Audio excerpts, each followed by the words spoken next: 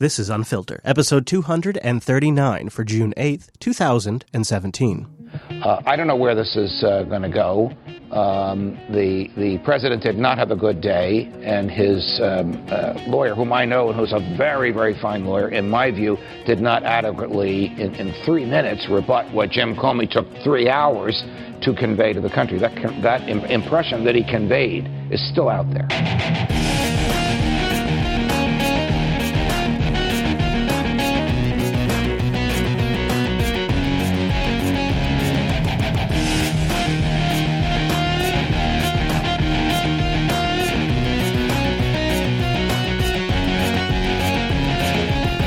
Yes, here we are on a very momentous day here in the Pacific Northwest.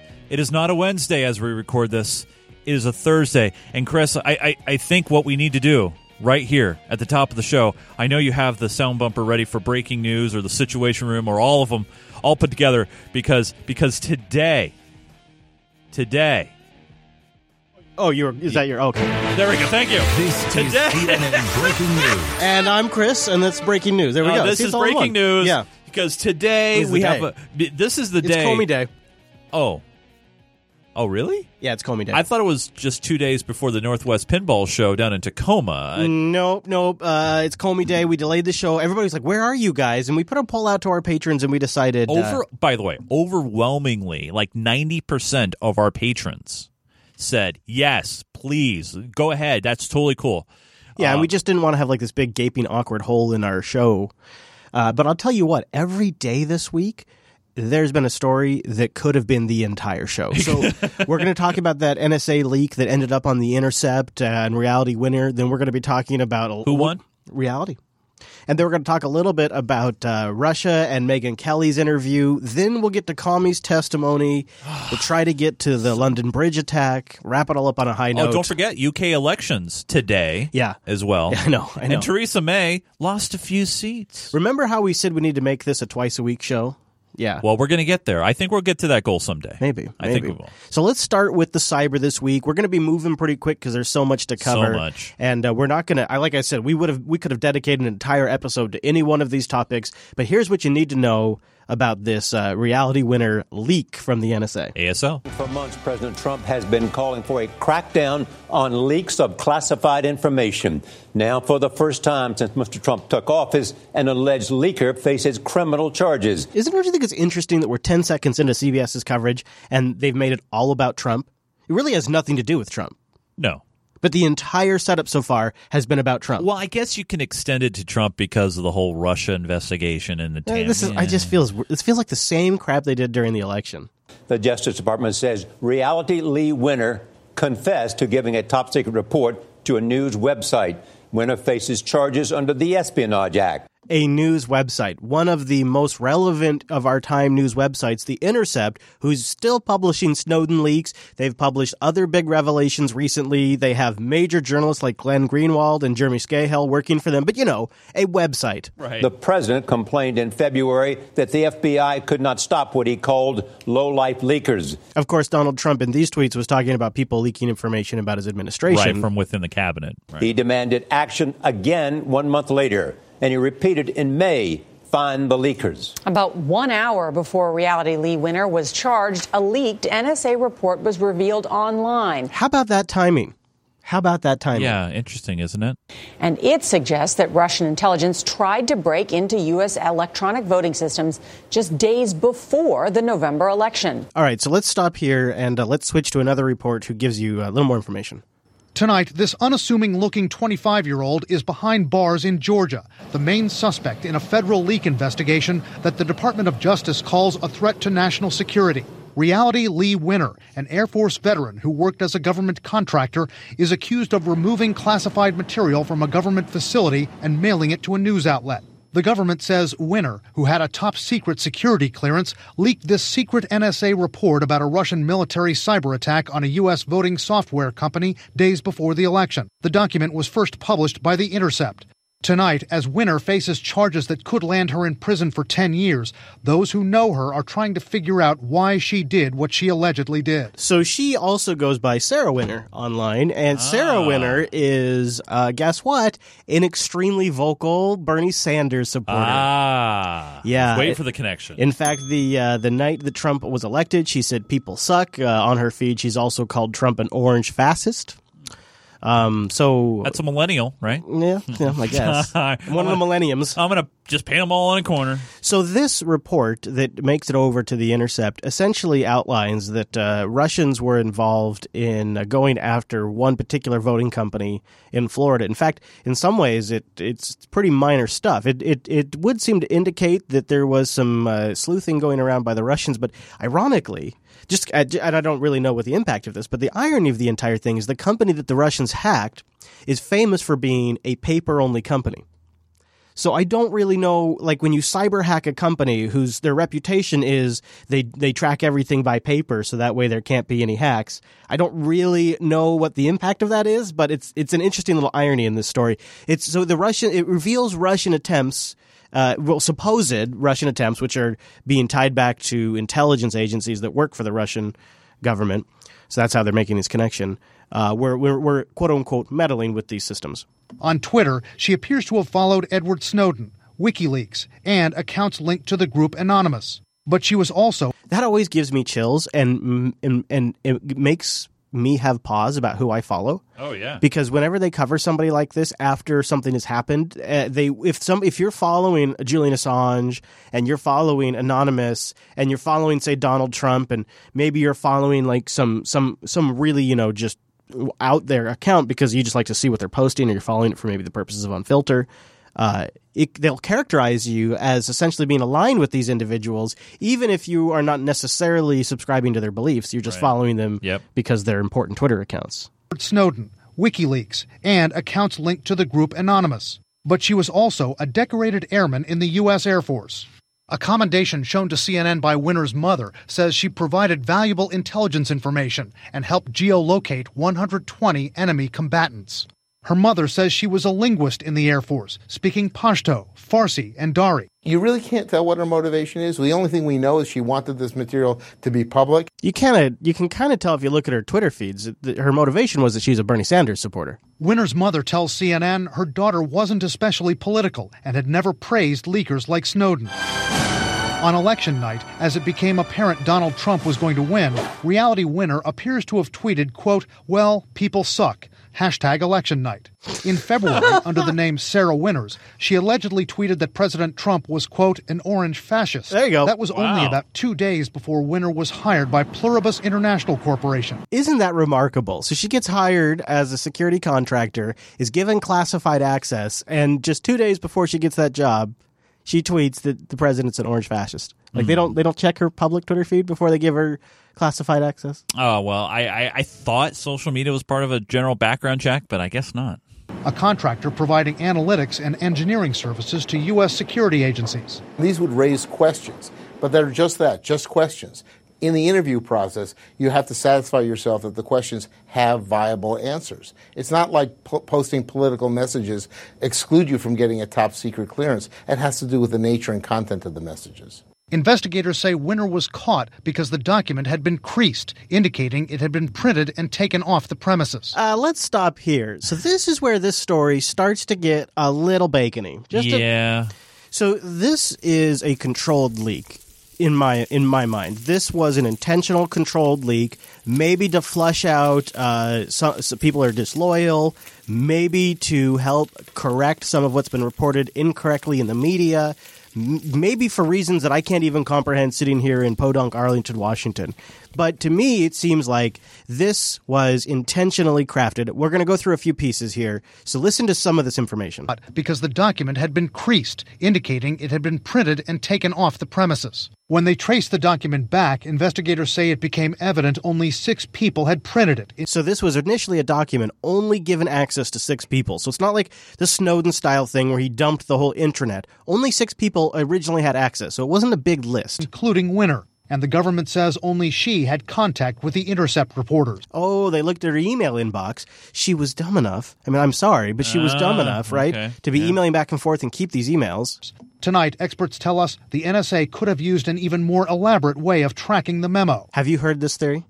The dot theory? Yeah, and don't all printers do this? Well, yes, but I'll let it play, and then Okay. I'll tell you why it's such crap, dude. All right. Dots embedded in printouts. To the naked eye, the untrained eye, you wouldn't see this unless you magnified it or used blue light, and then the dots become a little bit easier to see. But if you invert the colors, if you take the negative of the colors, it becomes much more apparent that you have these little matrix of dots. And these matrix of dots actually encode information. They encode. This is well known. I mean, everybody knows this. The EFF has made a big deal about this.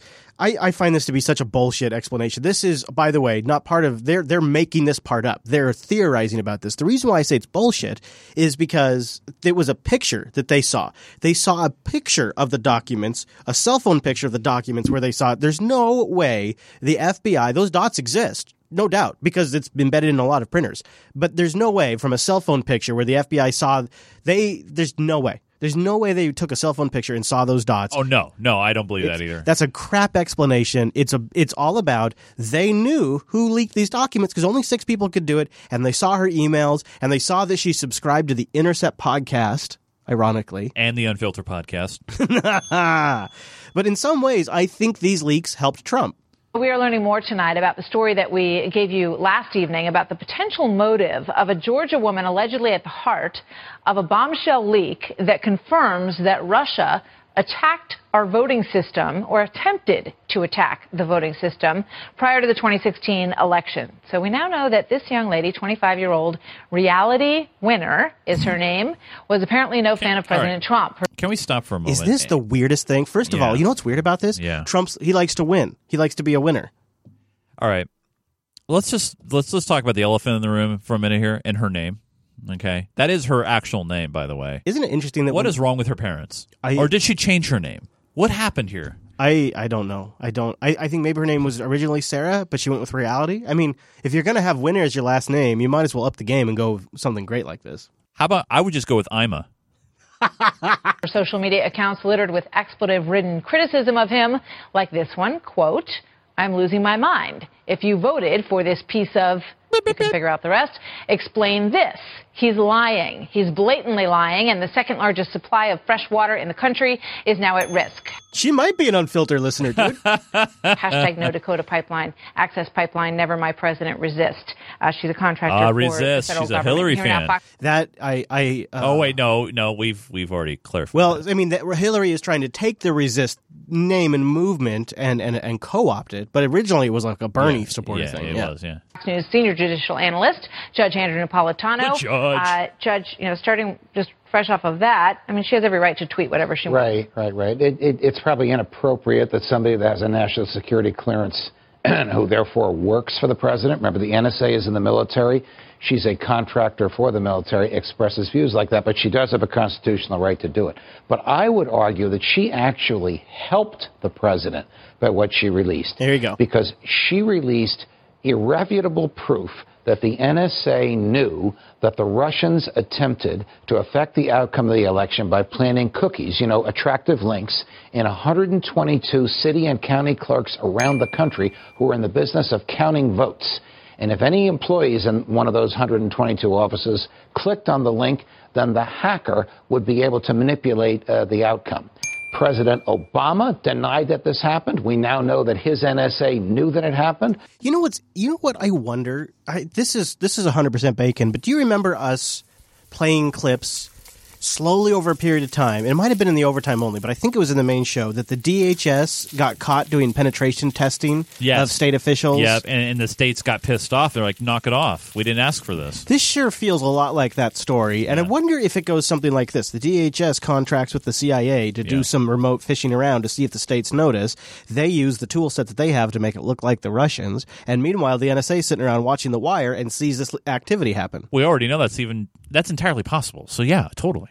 President Putin, whom none of us really believe, denied that it happened. We now know that he was lying. Why did President Obama deny that it happened? Who knows why President Obama said what he said? Who knows? Who knows? All right, so we can't really spend much more time on it, but like I said, it's an interesting story. I read the entire report. I read all of the leaked documents by Reality Winner. One thing I just want to comment about this story is The Intercept has essentially been tossing a damp blanket on the Russia hacking narrative since the election started. Glenn Greenwald has been a pretty big critic, saying that, really the Democrats are selling out to the deep state and they're aligning themselves with the CIA simply just to bury Trump. And he's been pretty critical. And the Intercept's been critical. They've been publishing things that are counter-narrative, and they've been taking very reasoned stances on stuff. This is really the first time they've published something that says, yes, the Russians did have something to do with trying to influence the election. Right. Not necessarily in connection with the Trump campaign yet, but they had something down here. And when the moment that The Intercept ran that story, it was everywhere. Like, all of the news outlets picked it up. Boom, boom, boom. Never before have they really done that with an Intercept story. The Intercept's been around since Snowden leaks were a thing. And this was the first time they just ran with it. I mean, they really, as soon as there was a story, and that story went on TechMeme, it went on Slashdot. I mean, it went on like even the tech site. It was on the top of Reddit. It was on all of the news sites. The Intercept has never seen traction like that before. And I would argue that they didn't properly protect their source. The NSA was on top of it. The FBI had all of the information they needed. Within an hour of publication, they had Reality Winner. This was the tightest operation they've ever had of getting a leaker. We have people leaking the contents of Trump's international diplomatic calls and what was said when only 5 people are in a room. We have that information being leaked to the press, and we can't figure out who's leaking it. But the moment Reality Winner had something published on The Intercept, had her snapped up, and she's in jail in no time. They sure can work quick sometimes, can't they? They can, if everything's laid out in front of them. I want to just cover a little bit of Megyn's discussion with Vladimir Putin. OMG. Oh, wait, so Megyn's back on the air. She's back on the air. And she's working for NBC. What's the name of her nice show now? Do you know? It's like a magazine format show. Yeah, it's just like Sunday night. I think that's what it's called, Sunday night. It's really kind of, when you see her on NBC, she just feels like it's weird. One of the rank and file. It's really, anyways. But she made a big splash by interviewing Putin, and here's her setup here. Good friend of the show. Jose, it was an eye-opening exchange with a defiant President Putin in St. Petersburg today. He has denied Russian involvement in the hacking and interference with our U.S. presidential election for some time. That changed earlier this week, and the story appears to be evolving yet again. So there was a lot in this interview, and we could, again, dedicate the whole damn show to it. But I thought this one particular question went well. Russian President Vladimir Putin now suggesting a toddler could have hacked our election. He took questions while speaking at an economic forum in St. Petersburg, Russia today, and claimed the cyber attacks on the 2016 election couldn't have been very difficult. He said a 3-year-old could have done it. He said Democrats are angry over losing to President Trump, who he says ran a better campaign. The other team made a mistake, and they don't want to recognize this mistake right now. They don't want to say that they were not wise enough. It's easy to say it's not our fault. It's the Russians who interfered. Vladimir Putin, who has repeatedly denied that his government interfered in our election, yesterday he suggested, and I loved this, patriotic Russian citizens might have been behind the attacks. Remember when he invaded Crimea? Same line. Today, Putin. It's true. Yeah. I will say, I think you have several Russian threads right now, and they easily, McCain did it today. We're going to get to this. They're easy to blur together accidentally. There is 4 distinct threads, and I'll outline them in further detail in the overtime. But this is the 4th thread where there may. I have held this entire time that it seems likely to me that any major nation that has the means and has the interest is likely going to influence our election either via the way Israel does it, via the way that perhaps Germany might do it through different political groups or action committees, or by hiring publicists and marketing people. Like, there's so many different ways that these different nations try to influence the election in the direction that will most likely create policy that benefits their nation. Right. And Russia seems like very likely. If I were Putin, there's no way in fucking hell I would have wanted Hillary in office. Right. Like, it probably would have been a matter of national importance to make sure that she doesn't make it into office. And so it would not surprise me if at some level there was people screwing around. I don't believe it has necessarily anything to do with Trump. It doesn't have anything to do with the DNC's supposed hacking. I don't think it has anything to do with Michael Flynn. I think it is its own separate issue and likely where the fire actually is. Oh, yeah. No, I think that makes a lot of sense. Totally. All right. Well, then, I will just say this. The whole interview, there's so much we could play. I have another clip in the overtime I'm going to play. But if you have the supporter sync, or if you use producer Matt's trick where you just put it on your phone so that you can pull files you want, go into our Russia and Syria segment folder and grab the NBC edited out Putin hard truce clip. It's 13 minutes of things that were edited out of the interview where he really lays it out there. I mean, he really says some good stuff, and it was cut from the version that was aired here in the U.S. And I have it's the other side of the translation, so it's a Russia source. So you have to wait on the reverse for the translation, so It's a little different. But the English satellite delay, right? But there was no Western version that didn't have those cuts. So This is, I think, that something the Russia state media put out to say, like, well, here's all the other things that she asked him that they decided not to play, and it's gold. I would have made a huge segment out of it if I could have, but we've got to get to James Comey's testimony. The real meat of our show today. My good friend Jim. Your good buddy, who the night before his big testimony released his written statement. His opening statement. And it generated a lot of buzz. From the first of Jim Comey's 9 one-on-one interactions with President Trump to the last, less than a month before his firing, testimony that lays out a story of loyalty pledges, potentially damning requests, and a president infuriated by the FBI director's refusal to say publicly he wasn't under investigation. During a phone call, he said it, and then during another phone call, he said it. So he said it once at dinner, and then he said it twice during phone calls. Did you call him? In one case, I called him. In one case, he called me. And did you ask him, am I under investigation? I actually asked him, yes. I said, if it's possible, would you let me know, am I under investigation? He said, you are not under investigation. So Jim Comey has all of these memos, and he's taken all of his memos and he's handed them over to investigators, but then they give them back to James Comey, who was out of town to stay out of the limelight. They give him back to James Comey, and from his memos that he wrote after every interaction with Donald Trump, he creates this master testimony. And it was published publicly, so I read the entire thing. It's only 7 pages long, so it's not that hard to read. Double spaced. And it paints a very specific narrative, and it definitely reads as a narrative that benefits from hindsight. So things sort of just line up perfectly in timelines. There's things that don't quite read as solid to me, but it all, for the most part, to me seems like an accurate portrayal of his interactions with Donald Trump. Comey describing an Oval Office meeting with Mr. Trump and other counterterrorism officials, where all but Comey were dismissed. I want to talk about Michael Flynn. I want to set the stage here. So they're there. Comey's first interaction with Donald Trump was a briefing about that dossier where it's supposedly he hired hookers, right, and had them pissed that on. And that was leaked by Russia, right? Something like that. Yeah, well, actually, it was somebody, a former MIA agent who was hired specifically to do counterintelligence research against Donald Trump. And the way he was paid was the longer the dossier, the more he got paid. So as time went on, and then he was fired and hired again, he just started adding more stuff to the dossier, and he would start taking things that he could source from anybody. Zenny saying, was that leaked by Hillary? Are you asking seriously? Yeah. Or are you joking? Yeah. Well, it was passed around, interestingly enough, it ended up in the hands of John McCain. John McCain then brought it to James Comey. I remember. Yeah. Okay. And it was passed around Washington, D.C. for a while. And so James Comey's first interaction with Donald Trump was when he was the president-elect, and he had to brief Donald Trump about this dossier.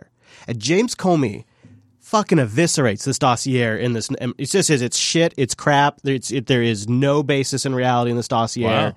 Yeah. I mean, he doesn't say those words. Right, yeah, but in summary. Mm-hmm. Yeah. And so it was this, but it's weird because it's his first interaction is a meeting where he briefs him on this. He's briefing him about this. And then Donald Trump thanks everybody and then says, I'd like to speak to James Comey alone. Dismissed. I want to talk about Michael Flynn. Comey quotes the president as saying, referring to his recently fired national security advisor. And Jeff Sessions even lingered a little bit, right? Because Jeff Sessions is... It was Sessions and it was Eric, wasn't it? Yeah. They linger, and Trump has to double down on dismissing them to make sure that it's just the two of them in the room. I hope you can see your way clear to letting this go, to letting Flynn go, Comey says Trump told him. He's a good guy. This is the day after Flynn had resigned. This memo does something else really positive for Donald Trump that I think we should mention just really quickly. It once again resets the narrative about Michael Flynn. The Russia conspiracy tinfoil hat narrative about the case that's building against Trump-Russia collusion is Michael Flynn. He's a key part. Michael Flynn was paid by Russian media to go to an event. He was close with the Russians. He didn't disclose it. It's a key part of this whole Russia conspiracy thing, and it's been getting a lot of momentum again. Michael Flynn. And this memo once again resets the narrative here that Michael Flynn was not fired because of the Russia investigation or because of his links to Russia, which is what their narrative has again become. He was fired because he misled the vice president, and this is stated several times in the memo via quotes of Donald Trump and conversations that Donald Trump had with Comey over several of his memos. And it, I think, is a very positive thing for Trump overall, because that seems like a very damning fact that he had to be fired because of this Russia investigation, and the Trump team took 18 days to do it, when in reality he was fired because he misled the vice president. I just think that the president could have handled this in a much hindsight, much better way. I hope you can see your way clear to letting this go, to letting Flynn go. He's a good guy. I hope you can let this go. But in the meantime, my office will be fully available for any kind of interviews that you guys want to do and take care of. Do you feel like that's a request to let it go? To end the investigation? Absolutely. Yeah, to me it feels like, you know what? I fired the guy. He really didn't do anything. RT paid for him to go. You know what? He's a good guy, and he took a lot of heat for this, and I fired him. I think you should just let this go. But it is asking him to end the investigation. Right. Yeah. Right. And the thing is, say your boss, the president of the United States, the ultimate boss, right? Jeff Sessions' boss, the boss. If the boss comes in and says, hey, Chris, do you think you can have that report in for me by Monday? I hope you can have that report done by Monday. I hope you can have it into me by Monday. Guess what you're working on this weekend? Yeah, exactly. That report. Yeah. So, of course you take it at We're on the value. same page. Yeah, right? absolutely. Yeah. I hope you can let this go. Comey goes on to say he prepared an unclassified memo of that conversation, understanding that the president was requesting he drop any probe into Flynn. He shared that assessment with his FBI leadership team, but declined to share it with Attorney General Jeff Sessions on the assumption that Sessions would soon be recused. Now, that is a little bit of bullshit. See, I don't buy that explanation, and Comey said it again during his testimony. It's in that written testimony. Yeah. The problem is that was, if I looked at the timeline, it's damn near 3 weeks before there's any suggestion that Sessions should be recusing himself, before he recuses himself, before there's news stories about it. So Comey may have had inside information 3 weeks in advance that Sessions was going to do something, but I seem to recall it as Sessions was kind of pressured into it and kind of did a limp-wristed, vague recusal, and it felt like it was something that sort of was built-up pressure. It's very convenient timing. And the reason why it's convenient is because it's James Comey not sharing a pretty damn important thing with his boss. He shared it with his colleagues and his subordinates, but he didn't share it with his boss. And then his explanation post-fact is, well, I predicted that he was going to recuse himself, 2.5 weeks before he did. Chip team, but declined to share it with Attorney General Jeff Sessions on the assumption that Sessions would soon be recused. That's an assumption that straight-shooting James Comey wouldn't normally make. Here's what I think. That's a really big assumption. And this is just an opinion, of course, but I think that maybe Comey had some sort of inkling that Sessions was involved with something, and he didn't trust him. I could totally buy that. Yeah. The only problem is that Comey, in everything else, is such a by-the-booker. You know, he's such a straight shooter. Oh, yeah. I did this because by the book I had to do it. I knew it was going to be a hard choice. I knew it would be bad for me personally, but gosh darn it, I needed to do it for the American people's faith in the FBI institution,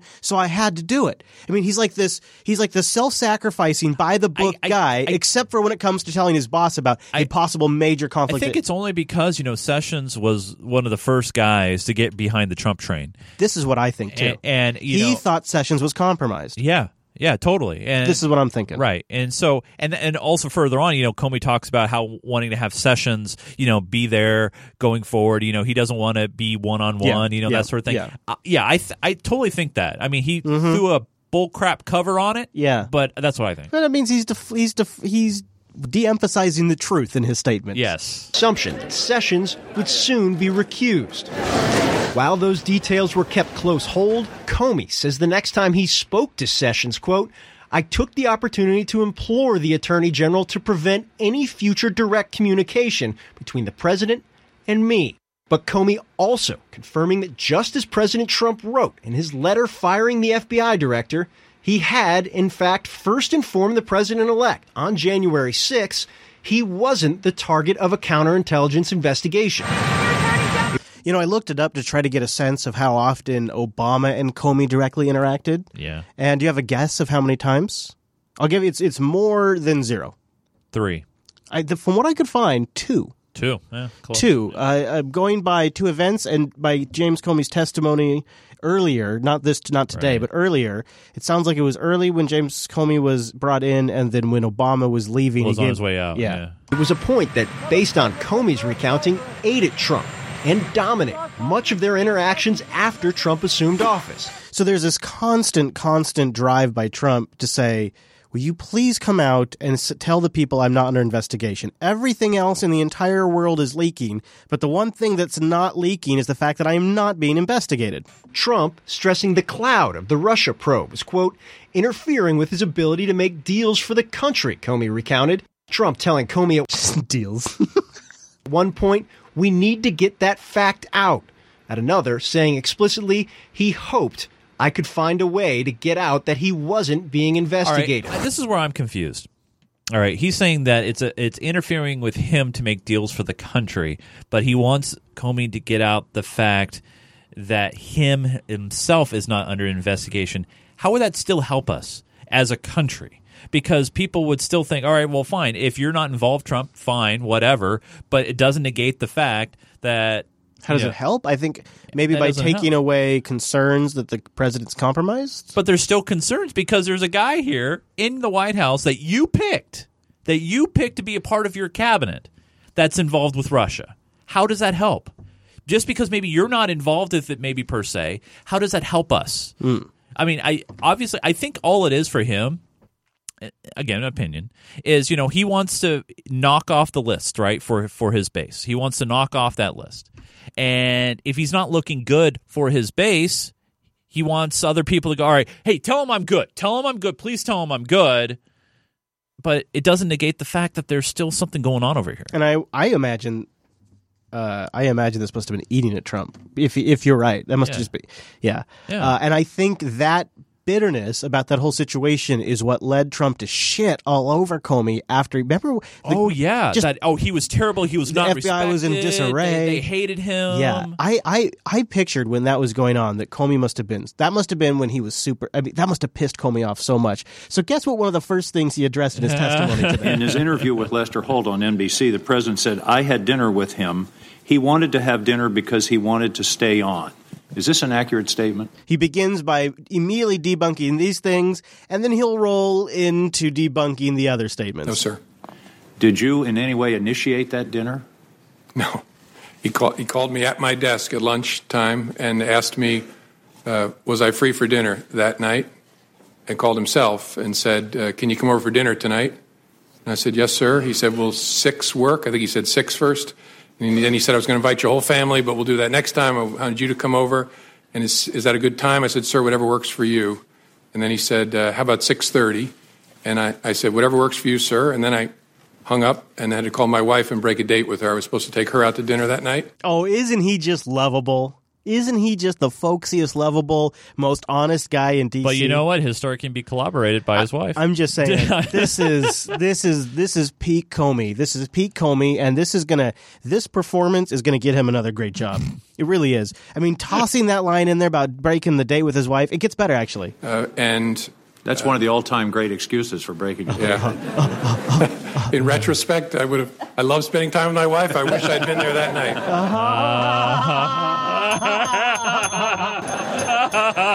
That's one question I'm not going to follow up. But in that same interview, the president said, in one case I called him and in one case he called me. Is that an accurate statement? No. Did you ever call the president? No. And you know what?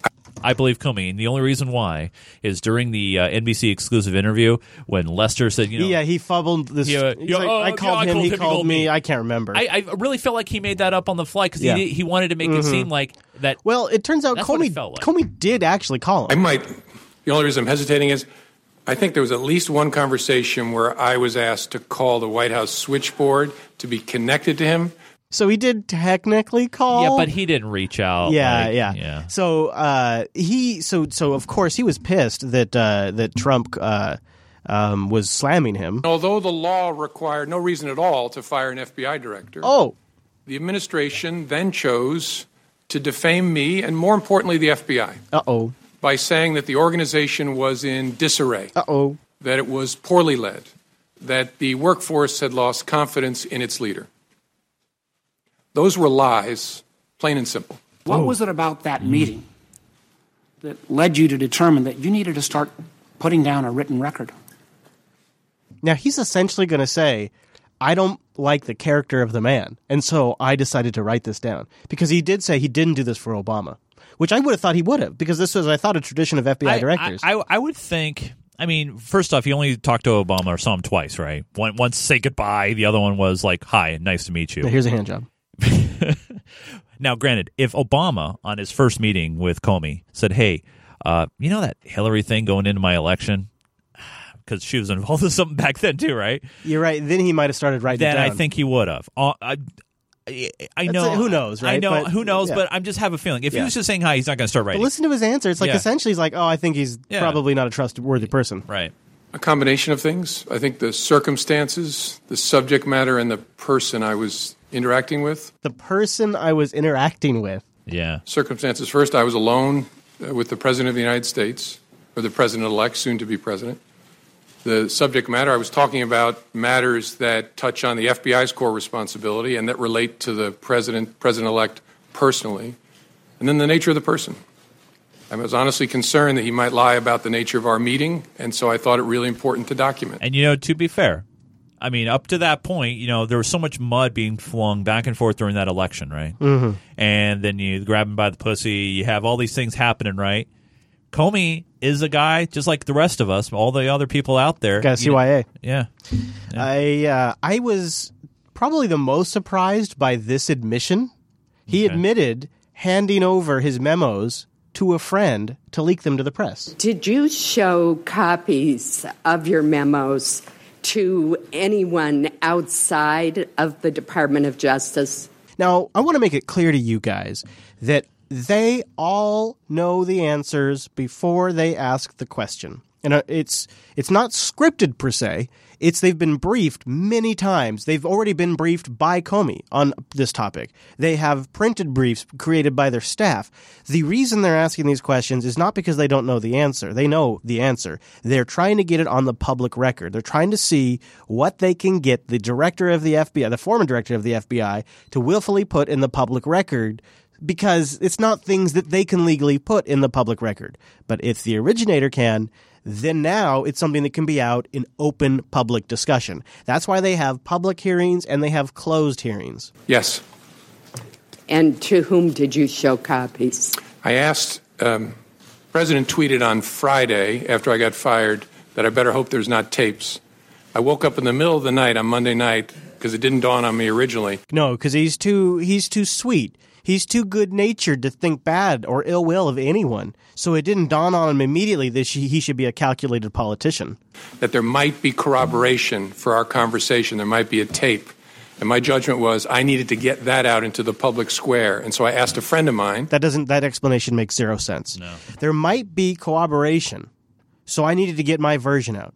Well, if there's tapes, and if you're telling an accurate version, those tapes would have, by their very nature, gotten your version of the story out.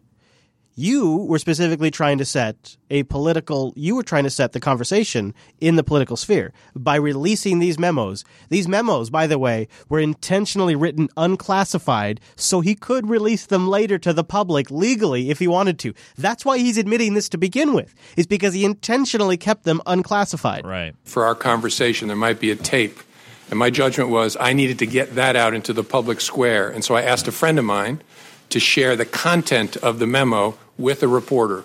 Didn't do it myself for a variety of reasons, but I asked him to because I thought that might prompt the appointment of a special counsel. Oh. See, part of me thinks that's why he did it. That, and also because of the tweets that were sent. Yeah, 100%. I mean, I don't know if it would have gone to the leaking route, but I know if someone drug my name and character through the mud, and you, same thing. Especially when his brand in D.C. is the only honest guy in town. When that's your brand, and then somebody's trashing you. And he's like 6'7", so he's a good center on the Senate basketball team. You know, it's one of those things. But so he says here, I thought this move would force the special prosecutor, which is exactly what happened. For a variety of reasons, but I asked him to because I thought that might prompt the appointment of a special counsel. And so I asked a close friend of mine to do it. And was that Mr. Wittes? No, no. Who was that? A good friend of mine who's a professor at Columbia Law School. And we have the identity in the show notes now. It's come out. He's done interviews. So I guess he's decided to out himself, essentially. I thought that was particularly interesting that he had these memos, the way they were released, and the fact that he had a friend leak them intentionally. Then he was asked about Russia and if he thought that the investigation into Russia played a role. Do you in his firing believe the Russia investigation played a role? I know, right? And why I was fired? Yes. Yes, because I've seen the president say so. Yeah, of course it did. Because you weren't going out there and telling everybody what he wanted you to tell them. Right. And he says there's no doubt that the Russians interfered. There should be no fuzz on this whatsoever. No fuzz. No fuzz. The Russians interfered in our election during the 2016 cycle. They did it with purpose. They did it with sophistication. They did it with overwhelming technical efforts.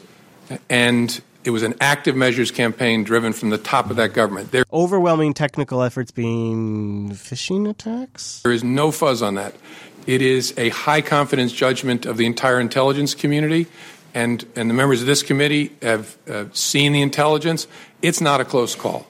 That happened. That's about as unfake as you can possibly get and is very, very serious, which is why it's so refreshing to see a bipartisan focus on that, because this is about America, not about any particular party. America. Hoorah! Yeah, and then he does a little circle jerk there of that panel. And so one of the famous Comey quotes from this entire thing will no doubt be his comment about the tapes. You're big, you're strong. I watched the entire thing and I reclipped this. I don't remember that. Oh, I do, and there's no context I can give you for it. That's how she opened up the sentence, and You're I just big took it. and strong. You're big, you're strong. Yeah, I know the Oval Office, and I know what happens to people when they walk in. There is a certain amount of intimidation. Sure, but why didn't you stop and say, Mr. President, this is wrong? I cannot discuss this with you.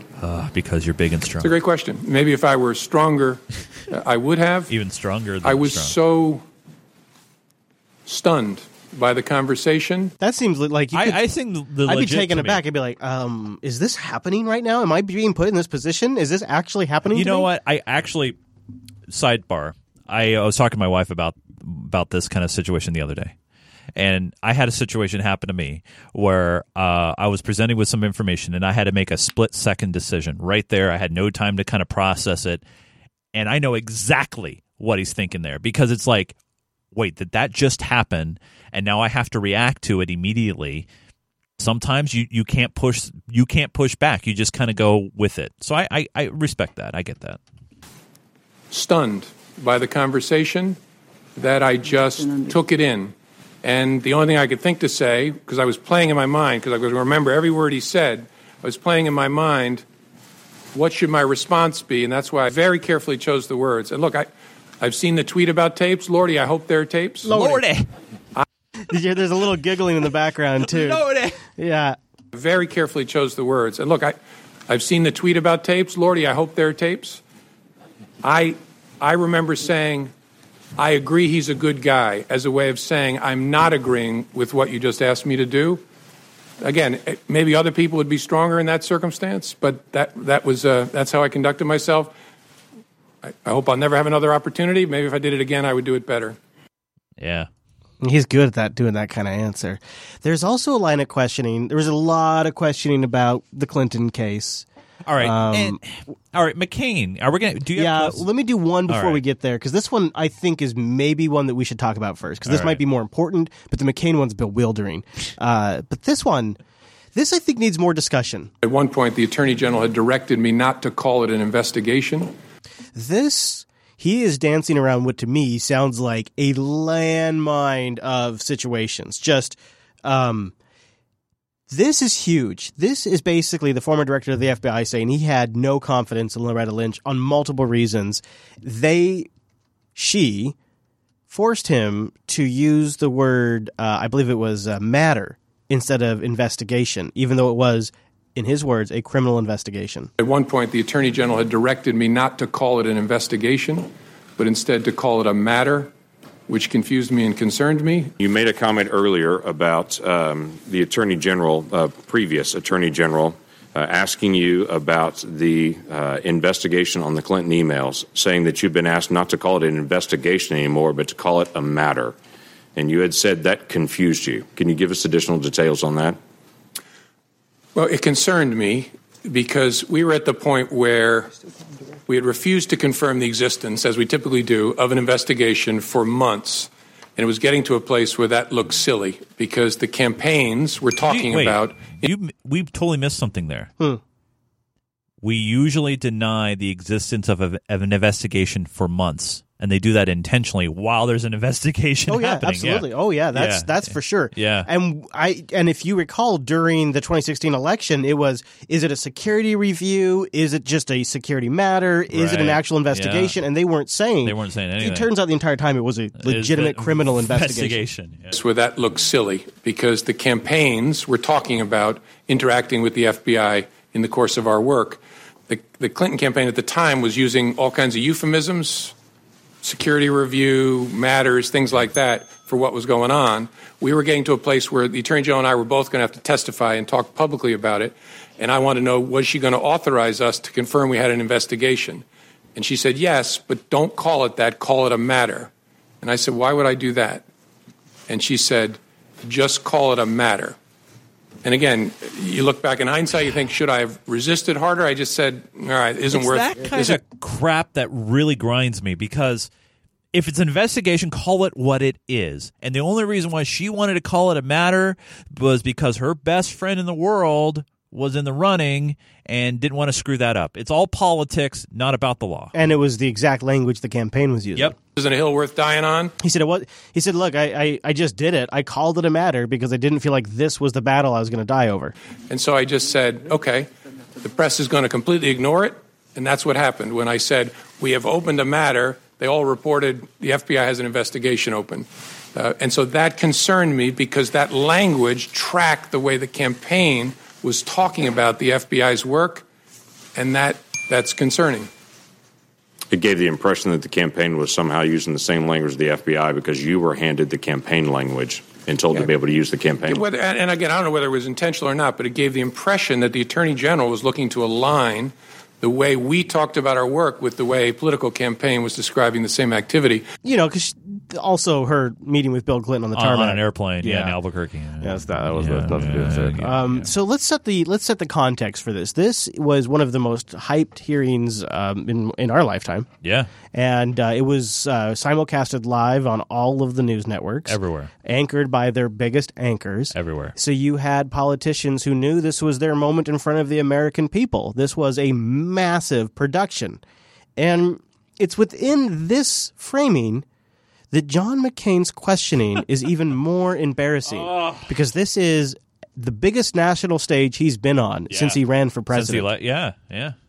In the case of Hillary Clinton, you made the statement that there wasn't sufficient evidence to... He's already off the rails. ...bring a suit against her. So he's bringing up what happened during the 2016 election. So it had been very careless in their behavior, but you did reach a conclusion in that case that it was not necessary to further pursue her. He's talking about Hillary Clinton, right? Yep. Yet at the same time, in the case of Mr. Comey... He even gets he means Mr. Trump, but he says Comey. You said that there was not enough information to make... By the way, do you see Comey on the right there? By the way, all of our audio His listeners. super earnest, confused look. He's trying to focus in on what the hell are you saying? Like I was watching this at work. I was like, what is wrong with him? I was thinking, what is wrong with McCain? Where's he going? Twitter exploded. I'm going to I'll play a little bit more as he tries to stumble through and realizes he just used the wrong name. A conclusion. Tell me the difference between your conclusion as far as former Secretary Clinton is concerned and Mr. Trump. It is the question's nonsensical. They're not even the investigations are not related. One has to do with her using a private email server handling classified information, and one has to do with people in your campaign potentially having connections to the Russian government. Like they are apples and oranges, and McCain doesn't know this. I like turtles. The Clinton investigation was a completed investigation that the FBI had been deeply involved in, and so I had an opportunity to understand all the facts and apply those facts against the law as I understood them. This investigation was underway, still going when I was fired, so it's nowhere near in the same place. At least it wasn't when I was. But it's still ongoing. He goes on for 8 minutes badgering Comey. Investigated. And Comey attempts to dance around and answer the question. And what McCain does is he plays the incensed, how come you haven't thought this role, even though he's not saying anything intelligible for the entire 8 minutes. And it comes across as if he's being critical and he's analyzing something. When I was fired on May the 9th, there was still an open, active investigation. We are now 3 minutes into this. He's still trying to explain it to him. Understand the Russian efforts and whether any Americans work with them. But you reached the conclusion that there was no reason to bring charges against Secretary Clinton. Every person on this panel, by the way, only gets 7 minutes. They can use it however they want. They can use that as a statement or to ask questions. And this is what John McCain does. So people could not make sense of it. It was really something to watch. You and I were chatting about it. My head hurts now. A reporter managed to stop him on the way out and ask him, could you clarify what you meant? What are you getting at when you're talking about the defendant? So I want to paint the scene for you, too. John is he is out of breath. He is sweating. And he doesn't make any sense again. You're saying that in the case of the investigation of former Secretary Clinton's... You see how he's dripping, too? Like, he's not in good health. I know he's an old man, but... Yeah, but, man... Involvement. He examined it, said it was over, it was done. In the case of President Trump's involvement, there's more shoes to drop, there's more investigations. What's the difference? We all have the same issue. That was the question I was trying to get at. Obviously didn't do it very well. What? Do you still have any outstanding concerns, something that you do? I have hundreds of outstanding concerns. Like what? He can't name a single one. I can't even bother with all the other aspects of this thing. Every few days, another shoe drops. This is the classic scandal.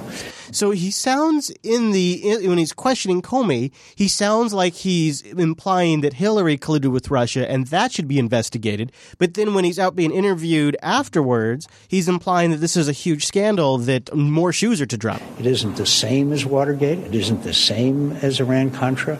But it has the same earmarks of a new revelation every few days. He's really lost it, and he looks in poor health. I mean, I don't understand why he's standing there when he has one of the best health care plans in the country. He should get checked out. So your good buddy, my friend, Paul Ryan, explains it all away. Oh, no, I don't want to hear this. People now realize why the president is so frustrated. When the FBI director tells him on 3 different occasions he's not under investigation, yet the speculation swirls around the political system that he is, That's frustrating. Of course the president's frustrated. And I think the American people now know why he was so frustrated. Because this speculation was allowed to swirl when he was being directly told by the FBI director he wasn't under investigation. Look, as far as the conversations and all of that, this is the new line. So get your notepads out, everybody. I'm not going to speculate in any of this. I would just add, I'm just going to speculate a little bit. That of course there needs to be a degree of independence between DOJ, FBI, and a White House, and a line of communications established. The president's new at this. He's new to government. And so he probably wasn't steeped in the long-running protocols that establish the relationships between DOJ, FBI, and White Houses. Okay. So I don't know what I'm to say. I'm going to paint a picture for you. Please, Chris. You've been a boss for a long time. Yeah. Everywhere you go, Yeah. everybody treats you like you're the king. Then you become the president. Now you're the ultimate boss, and these guys work for you. And so you're like, hey, you know what? Let's have some loyalty between us. Everything will go fine. Let these things go. It's no big deal. He didn't know any better. He just didn't know. He didn't think about the fact that he's the president asking an FBI director to drop an investigation. He didn't know any better. And he has the legal authority to actually order it if he wanted to. You have a law enforcement official. He didn't know any better. He doesn't know how to talk to a law enforcement official. Chase, you see, Long-running protocols that establish the relationships between DOJ, FBI, and White Houses. He doesn't know about these protocols. Oh, I know. Poor guy. He's just new to this. We should just send him a How to Be President for Dummies book, and maybe he can read it. He's new to this. Poor guy. He's new to this. Unbelievable. I'm sorry. And by the way, that's the defense. That's terrible. That's the worst defense. I will flip it around, too, Please. because I agree. And I'll put it this way. Imagine for a moment, everybody, that it's President Obama's first term in office what was it? When was it? It wasn't 2008. That was the second election, right? God, it feels like a lifetime ago. Imagine in President Obama's first 200 days, if every mistake that was made, the Democrats came out and said, well, he's new. I mean, he's only been a one-time senator. It's not like he's a DC insider. He's an outsider. He's new. He doesn't know any better. Listen, don't worry about it. Listen, he'll get better. Barry's new. I mean, the right would have eviscerated Obama for that. Yeah, and now it's the go-to defense. Oh yeah. Oh no, he's just learning. He's new. However, Judge Napolitano, the judge, he doesn't think it was a good day for Trump. He thinks that Comey testimony didn't go very well. The fired FBI Director James Comey says it'll be up to the special counsel to decide whether President Trump was trying to obstruct justice when the president talked to Comey about the investigation of the former National Security Advisor Michael Flynn. Comey testified that the president said, "I hope you can let this go." And even though the president used the word hope, Comey made it perfectly clear in testimony that he took it as a direction to drop the Flynn case. The president's private lawyer insists that the president never directed or suggested anything like that. Let's take it to the judge, Fox News senior judicial analyst, Judge Andrew Napolitano. Well, that's a he said, he said. Right. But if he did say it? Well, if he did say it, either because examining the credibility of the two of them, a neutral observer concludes that he said it, or because there are tapes and they bear out what Jim Comey said. The question is, what was his motivation? So if the president's motivation was... Now, this is an interesting thing here, because how do you get to a man's motivation in an investigation? It feels like it was the same thing when it came to Hillary email investigations. Like, you can't litigate motivation unless you can prove motivation. Like, you can't just kind of guess. We got more important things to do, conserve resources.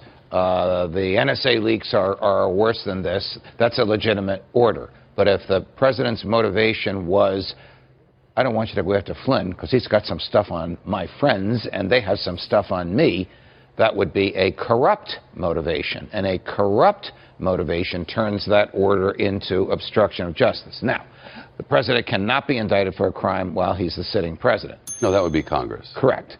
Congress would decide whether or not to proceed forward with anything, whether or not this rises to the level of high crimes and misdemeanors. The Supreme Court has never ruled on whether obstruction of justice is an impeachable offense. But in the Nixon impeachment, which did not mature into impeachment, as we all know, he resigned before there was any impeachment. In the Clinton impeachment, which by today's standards I think seems frivolous, but was an impeachment, Both of those were based on obstruction of justice. So there is a general consensus in the legal community that a demonstrable case of obstruction of justice, interfering with a federal criminal investigation for a corrupt purpose, would constitute an impeachable offense. Was that the most damning moment of the day in your mind? No. No. In my mind, and you and I looked at each other because we were right here in this room. It seems like it was yesterday, but it was a few hours ago. It does seem like it was yesterday. It's weird. Yeah, it's very weird.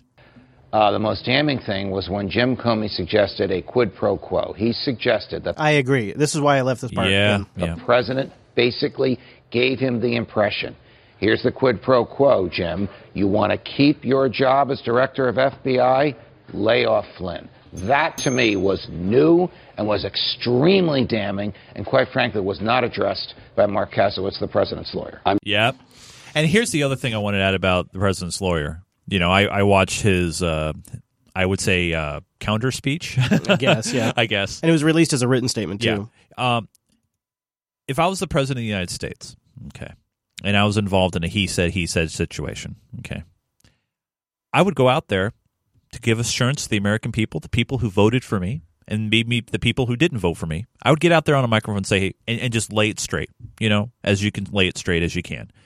By having his lawyer So, yeah, I asked him to hopefully let it go, but just because I knew this whole thing shit, like something like that? Or something. And you know, you can turn it and make it written professionally, you know, have your speechwriter write something nice for you. But instead, he has his lawyer, which... I'm sorry. I think that tells you it eeks of just like I think something's going on. I think it tells you the way their handling of this has shifted, and now they're having their legal representation. And this is a step more serious. And I would not be too shocked if Donald Trump ends up getting pulled in by Bob Mueller for a testimony, and that is going to be. Do you think Donald Trump refuses to talk to Bob Mueller because he has that option? He doesn't have to. No. You think he will?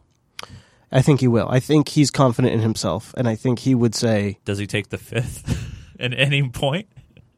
No, he'll just bumble around in his sort of shaggy dog style of speaking. I called him, he called me? It'll be a lot of like his other interviews have been, but I think he genuinely believes there's no there. Yeah.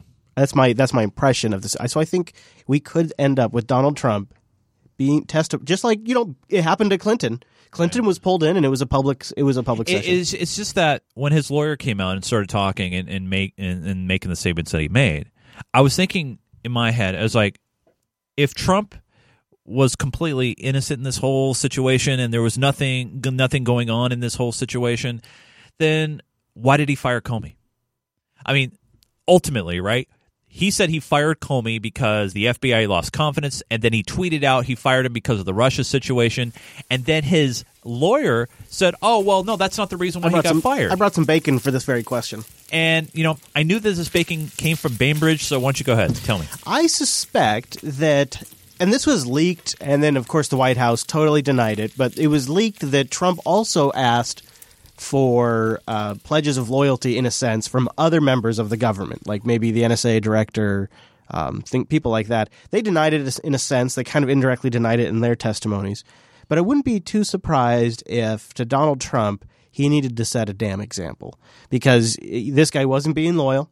And he asked Comey on several occasions to come out and tell the public that he was not under investigation. And if you look at Trump's tweets before Comey was fired, he's asking the FBI, stop these leakers down, shut these leakers down. Well, who's he talking to? He's talking to Comey. He's talking directly to Comey on Twitter. And I think it was this frustration. All this other crap's leaking out, but the one thing that I need the American people to know so they can know how great I'm doing isn't leaking out. And he just said, you're not going to be loyal to me? I'm firing you. I can. It's my prerogative, so I'm firing you. Yeah, but then remember, he had Sessions dig up something, write up something, or whatever the case may be to make that happen, remember? So, God, it's not going to end well. Or at least, if not end well, there's a bigger, deeper thing going on here that we don't even know about. I think part of what's happening is there is legitimate collusion with maybe some members, perhaps, if you consider being paid by RT to go to an event. I think that's pretty weak.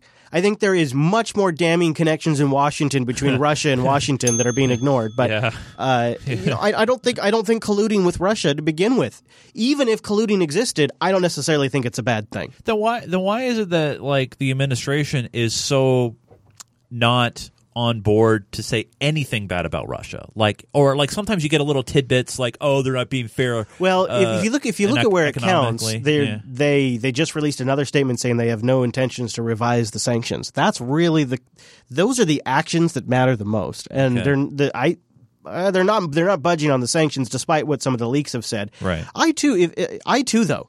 Let's be clear. If I'm Trump, my position is this. Let you be clear.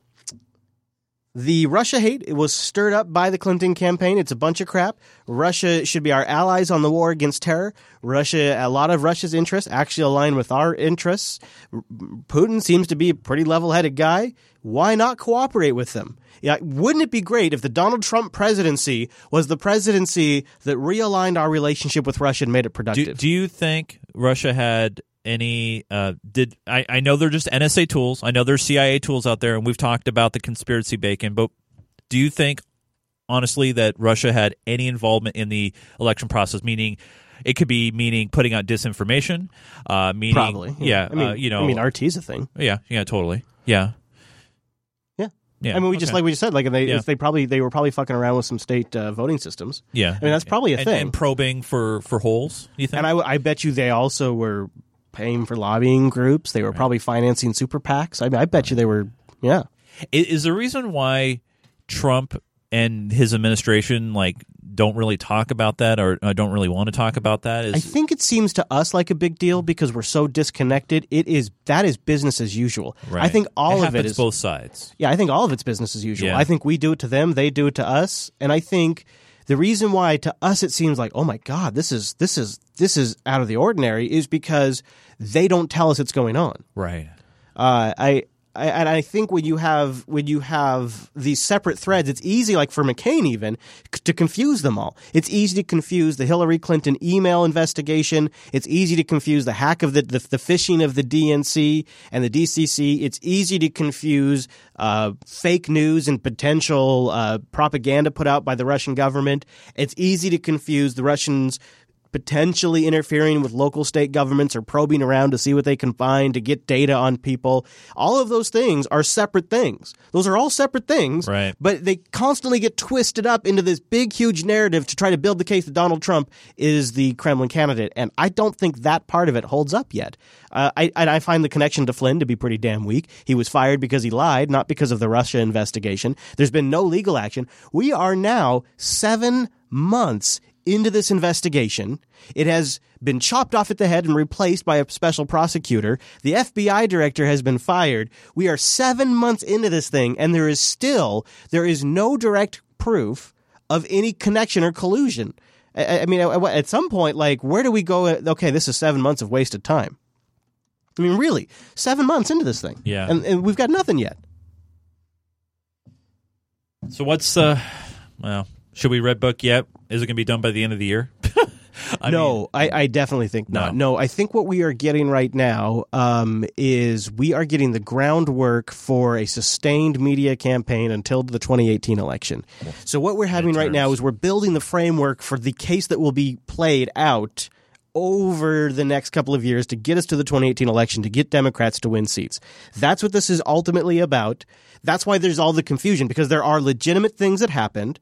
There are fake things that happened, like this dossier that started. If you think about it, this fake dossier was a domino effect, because it led McCain to go to Comey, who goes to Trump, who then starts this whole series of conversations, which leads to his firing. Like, it's this fake dossier about all of this bullshit stuff was spun people out of control. All of this Russia stuff is being spun and spun and spun to try to chant impeachment. They're never going to get to impeachment. I don't think so. Not over the Russia stuff. Where they could get to impeachment is over blocking the investigation. The obstruction of justice thing could be where the real meat's on the bone.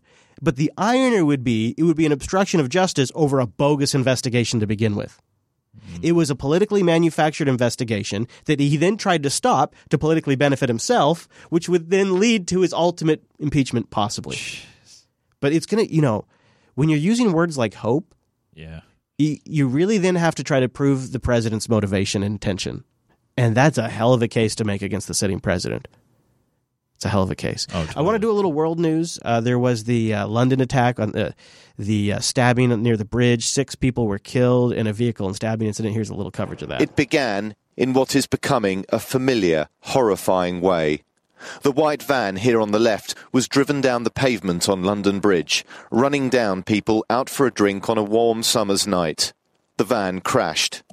But it wasn't over. The 3 men came out of the van, and then they headed towards Southwark Cathedral. They went down the stairs, and I went over to the edge next to the van to see where they was going. And then there was a bar full of people there just having a good time, and they went running straight into them. And then I'm not too sure, I think they were saying, "This is for Allah." This was an indiscriminate attack with knives in a crowded area of pubs and bars known as Borough Market. There was an immediate armed response from the police. Ooh, this is for Allah, they shouted, supposedly. It's a really sad situation. No, it's terrible. The part that I thought maybe you and I might have more commentary on was I think it was like the next day, your good buddy, my friend, strong friend, Theresa May, had this to say about safe harbor on the internet. We cannot allow this ideology the safe space it needs to breed. The safe space, Chase, to breed. Yet that is precisely what the internet and the big companies that provide internet-based services and encryption provide. We need to work with allied democratic governments. That would be probably the states. To reach international agreements that regulate cyberspace. International cyberspace regulation. Yeah. International cyberspace regulation. What she fails to tell you is this guy has been on a list for, 2-3 years? Mm-hmm. God, this is so frustrating, Chase. Never waste a disaster. This was like the next day, too. To prevent the spread of extremist and terrorism planning. And we need to do everything we can at home to reduce the risks of extremism online. Remember the June 8th? She sees this as part of their mission. To regulate the internet. This is a human rights issue, she sees. Oh, yeah. I mean longer prison sentences for those convicted of terrorist offences. I mean making it easier for the authorities to deport foreign terrorist suspects back to their own country. Isn't it amazing that this shit works everywhere? It doesn't matter where you are, this fucking shit works everywhere. Well, and I mean doing more to... Fear, I will protect you. Fear, I will protect you. Fear. It's not fully working. I mean, if it was, she would have a much more bigger groundswell of support today. I was reading about the UK election, and she's down about, I think, 18 or 20 seats from when she called the snap election. So I think, and by the way, these comments happened, 2 days before the election? So it's, I think some people are waking up just a little bit over there. I know that we got some great supporters from the UK, so I'd love to hear from you guys. But, man. Yeah, Jeremy Corbyn is actually pulling ahead right now. You're right. Yeah. As of a few minutes ago, this poll was updated. Yeah. We'll keep watching that as we go. Mr. Chase, we're just about to the high note. Yes. I thought we should take a moment and talk about a little project, a little side project we have. Folks, step over here for us. With us. All right, let's move. Ooh, it's pretty over here. Yeah. It's the Unfiltered Patreon at patreon.com/unfilter. And we're currently at $3,200 a month. We're trying to invest in the show and get it up to $4,000 and go twice a week. Yeah. And, Lordy, could we have used that this week? Patreon.com/unfilter, where we have Club 33, where you can get swag. You also get your say into the show. But did we do an expanded SAC last week? Well, what we did is I went to the Unfilter supporters, and I said, hey, and I opened this up to all the supporters at Unfilter Patreon. And I labeled it Unfiltered Supplemental. I said, hey, we announced our new goal. We want to know what you think. Like it or hate it. And by the way, after I put this out, a lot of people actually jumped on board and became new patrons. We gained a lot of new patrons last week, so thanks for that. But a lot of people have said, hey, an Unfiltered Supplemental show would be great. This is from Taka, Fiji. It'd be great if you kept it around the 30 to 45 minute point, and only if you covered only if something covered in the main show you guys feel need to be talked about. In my opinion, keeping the overtime at the 30 to 45-minute mark would also be preferred. I look forward to getting Unfiltered every week to get my fill of news and only watch a handful of news programs. Yeah, I don't know if we do overtime for every supplement. I think that'd probably just stay for the main show. Yeah, I think that'd be for the main show. A lot of people say, hey, this is an excellent idea. I'm for more Unfiltered, more please, overwhelmingly yes. So here's the thing, you guys. By the way, and one mention here, how do you get on the Club 33 wing list? Here's how you do it. You become a patron. If you're already a patron, go ahead and select the Club 33 level. And then what happens is when you select it, it'll say, hey, there's no spots available. You can click a link that be email sent to you when a spot opens up. We are brewing some new swag. I wonder if we should open some more spots as we try to get the price point up. But because because if we can get more people at 33, then we need less people to get us to 4,000 so we can do the multiple shows. And by the way, I'm just saying it could be in our advantage. Just the reason. Hold on one second. The reason why we don't do it is because we're trying not to bury ourselves in swag. Oh yeah. Well, here's the thing, you guys. Patreon lets you put in any amount that you want. Mm-hmm. We have levels that give you certain access, but they're. I'm going to be a little greedy here. Sorry, I'm going to be a little Trumpy.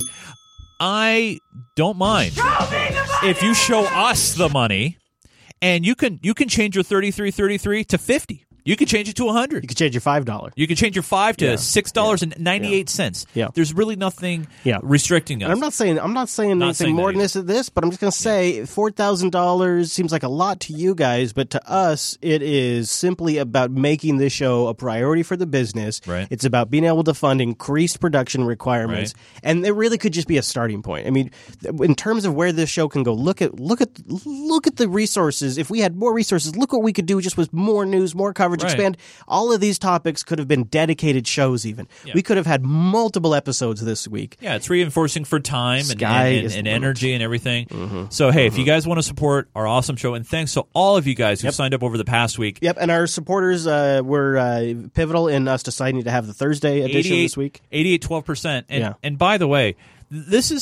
we know there's a lot of people out there who enjoy our show that are not patrons. Yeah. And, we love you guys too. But really, you guys who support us on Patreon, you guys mean the most to us. Because without you, those other people, they're sub supporters now. No, we love you guys. We appreciate you guys so much. We really do. If you listen to our show and, hey, instead of that Starbucks coffee that cost me $4.50 in one coffee, if you enjoy a month's worth of our content, consider becoming at least a $2 supporter today at patreon.com/unfiltered. You got it, buddy. Also, a huge shout out to everybody who spreads the word about the show, promotes it to friends who think like you do. I love it when fans of the show tweet at you and they tweet at me, and they say some of the nicest, kindest things. It's motivational, and especially after last week when honestly I was feeling down. Yeah, I was pissed because people ripped into me. We actually had some Unfiltered supporters and some people on YouTube going, you know what, you're doing something right when you're pissing somebody else off. So thanks so much, you guys. Alrighty, patreon.com/ That's it, Chris. I need a high note. Come on, let's go. I need it. So this is a topic I like to follow a lot, and that is driving stoned, because I think this is the biggest challenge to recreational cannabis is how they can measure this and just the massive wild card that this is. The National Traffic Highway Safety Administration says on Friday and Saturday nights, 1 out of 5 drivers has a drug other than alcohol in their system. The agency says the drug that saw the biggest increase between 2007 and 2014 was marijuana. Oh, now this is a funny stat because it's marijuana. It's a funny stat because what they're actually saying is, in addition to being drunk, we also discovered some THC in their system. Now, it's not that they're not drinking. It too is that they're doing both apparently, which is kind of funny because you have to wonder if perhaps the way THC works, it remains in your system for like up to more than a month. So if you're drunk and you've smoked pot in, say, the last 3 days, wouldn't you show up as drunk and having THC in your system? It seems like this is just right off the very beginning. This is already a hard thing for them to measure properly. The National Institute on Drug Abuse says after alcohol, marijuana is the drug most commonly involved in crashes. Even so, some argue marijuana doesn't necessarily make a driver unsafe. Like this San Diego woman.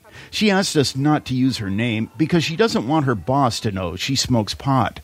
The woman says marijuana makes her a better driver. I think it's just because the weed makes me feel so much more relaxed. A better driver. They give her like the most hokiest looking joint too. It looks like a cigar. That doesn't look like a joint. That looks like a little stock footage, Chris. Like a little sweetie or whatever they're called. Stock footage. So this gal says, I drive better when I'm stoned because I'm not such a basket case. Isn't that what she's saying? Yeah. She asked us not to use her name because she doesn't want her boss to know she smokes pot. The woman says marijuana makes her a better driver. I think it's just because the weed makes me feel so much more relaxed. I think this is a good Uber candidate. And I don't feel rushed because most of the time I feel rushed just because of the nature of my job. But when I'm smoking weed, I can go whatever pace I want to. But I think she needs a new job. Others could smoke the same amount of pot as this woman and feel totally out of it. So where do we draw the line? Researchers at UC San Diego are trying to find out. So this is the room where we do the driving simulations. Oh, God. You can already tell where this is going.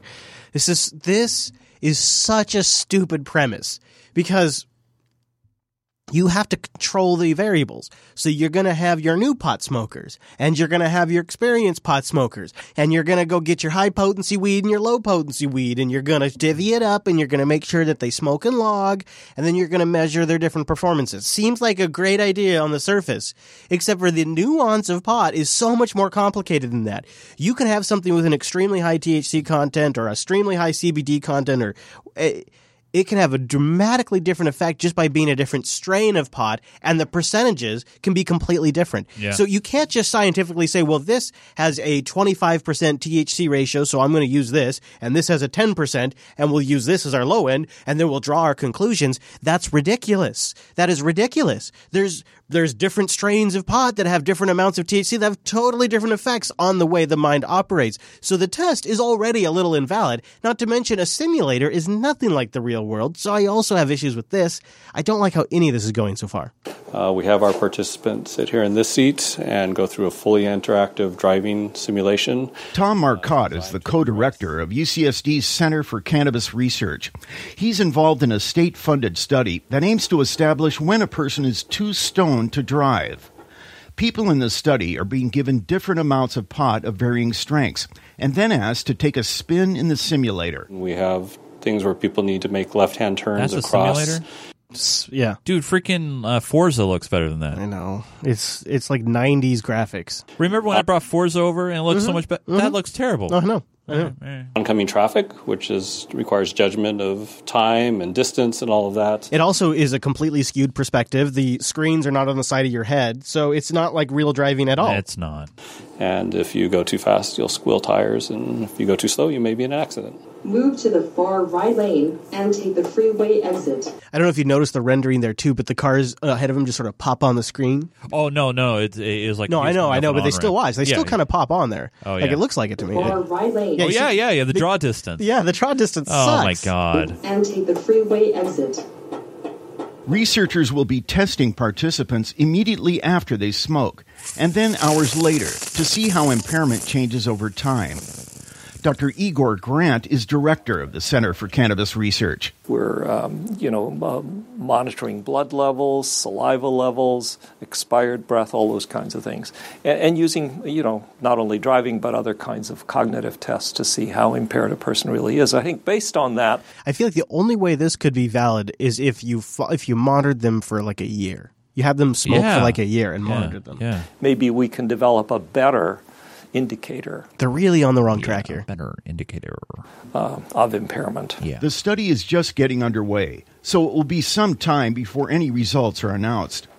Grant says previous research suggests in modest doses marijuana doesn't greatly increase the risk of accidents.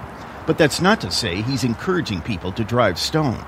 My point is that we don't know the exact criteria to detect intoxication. I agree with that. Yes, after I agree a person too. has taken the marijuana, are they unsafe to drive? And these are the things we need to answer. But Scripps Mercy Hospital's Chief of Staff, Michael Seiss, believes any amount of marijuana makes someone unsafe to drive. In his decades of experience as a trauma surgeon, Dr. Seiss has seen too much carnage caused by drug-impaired drivers. Basically, buzzed driving is dangerous driving. Is he talking about pot or is he talking about alcohol? Well, he said drugs, so like what? Coke? No, the meth? narrator said drugs. Right. He said buzzed. Which is alcohol. Yeah. I would say, drugs in general, though, would be bad, and alcohol being one of them. Doctor, what about prescription medication? How do you feel about that? Thank you. That's I include that in the category. So arguing over amounts right now is probably not the way to think about it. I think all of us should be responsible drivers. Bottom line is, there you go, right there. That's the bottom line right there. Bottom line right there. Be responsible. Bottom line right there. If you want to be a part of the show in other ways, like our subreddit, head over to unfiltered.reddit.com. There you can upvote, downvote, side vote, whatever you want to do. Comment away. Also, jupiterbroadcasting.com/contact to get a hold of us. And don't forget, in every single episode post over on our site, we have RSS feeds where you can subscribe in your podcast player of choice and get the show automatically. So if we move to a Thursday and you don't know where the show's at, just know that when there is a show, you're going to get it in that feed. That's you can right. find them over there on the website. Chase, where should people follow you throughout the week? Please give me a follow over there on the Twitter at Nunes, Nunes. You can also follow all my gaming escapades on Twitch and everything else. If you want to find out more, head over to ggtvlive.com. I'm also doing the Instagram thing. Chris does the vlog thing. Where can people find that? I would guess if you were to go to youtube.com/Chris Fischer, you will find it there. Also, check out Linux Action News, and Wes joins us from Linux Unplugged and TechSnap on a very special user air coming out soon. So check all of those shows out if you need more podcasts over at jupiterbroadcasting.com. Follow the network at Jupiter Signal. I'm at Chris LAS. Yes. On the Twitters. Mr. Chase. Yes, Chris. Have yourself a responsible evening. Okay? I will try, and I want to remind everybody that we will be going back to our Wednesdays. normal Wednesday next week. Also, stay tuned. Well. Really good overtime coming up. We played some. I know this, even though I'm saying it's coming up, it's actually already been recorded. Little bit of a disclosure there. Okay. I think I just pulled back the curtain a little too far. Yeah. And now we've seen too much. Just stick around. It's a good overtime. If you're leaving, thanks for joining us. Yes. We appreciate you being here. You're a good person, and we'll see you right back here next week.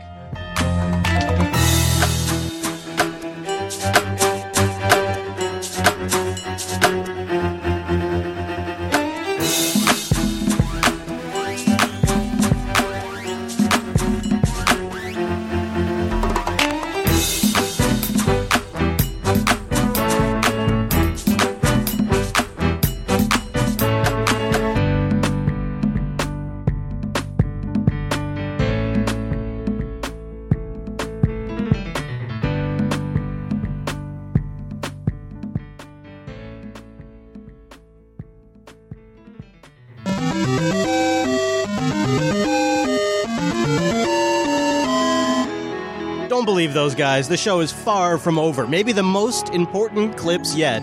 It's time for episode 239's Overtime, brought to you by patreon.com/unfiltered.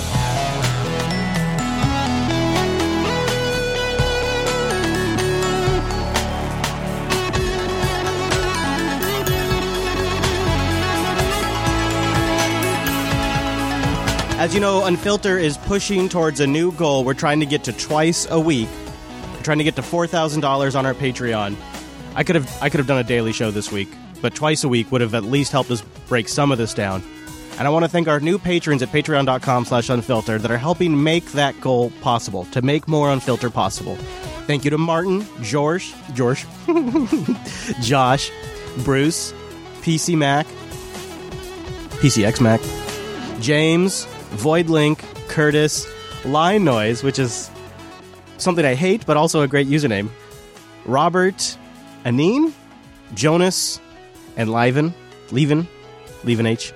Thank you for being our new patrons at patreon.com/unfiltered. This overtime segment is dedicated to you and all of our supporters that are helping us reach our next goal of $4,000.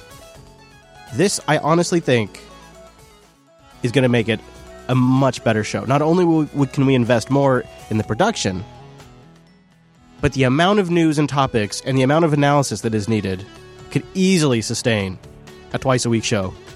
Twice a week, depending on how the funding goes, could just be the starting spot. I might be getting ahead of myself. We'll save that for a future episode. Let's jump in to the overtime. Now let's start with my favorite segment, documenting the established Democrats, the ones with their corporate ties. Sounds like such a gimmick now. Sounds so stupid. Your Nancy Pelosi's out there. We love our own Nancy segment. And something about those in power like to stay in power.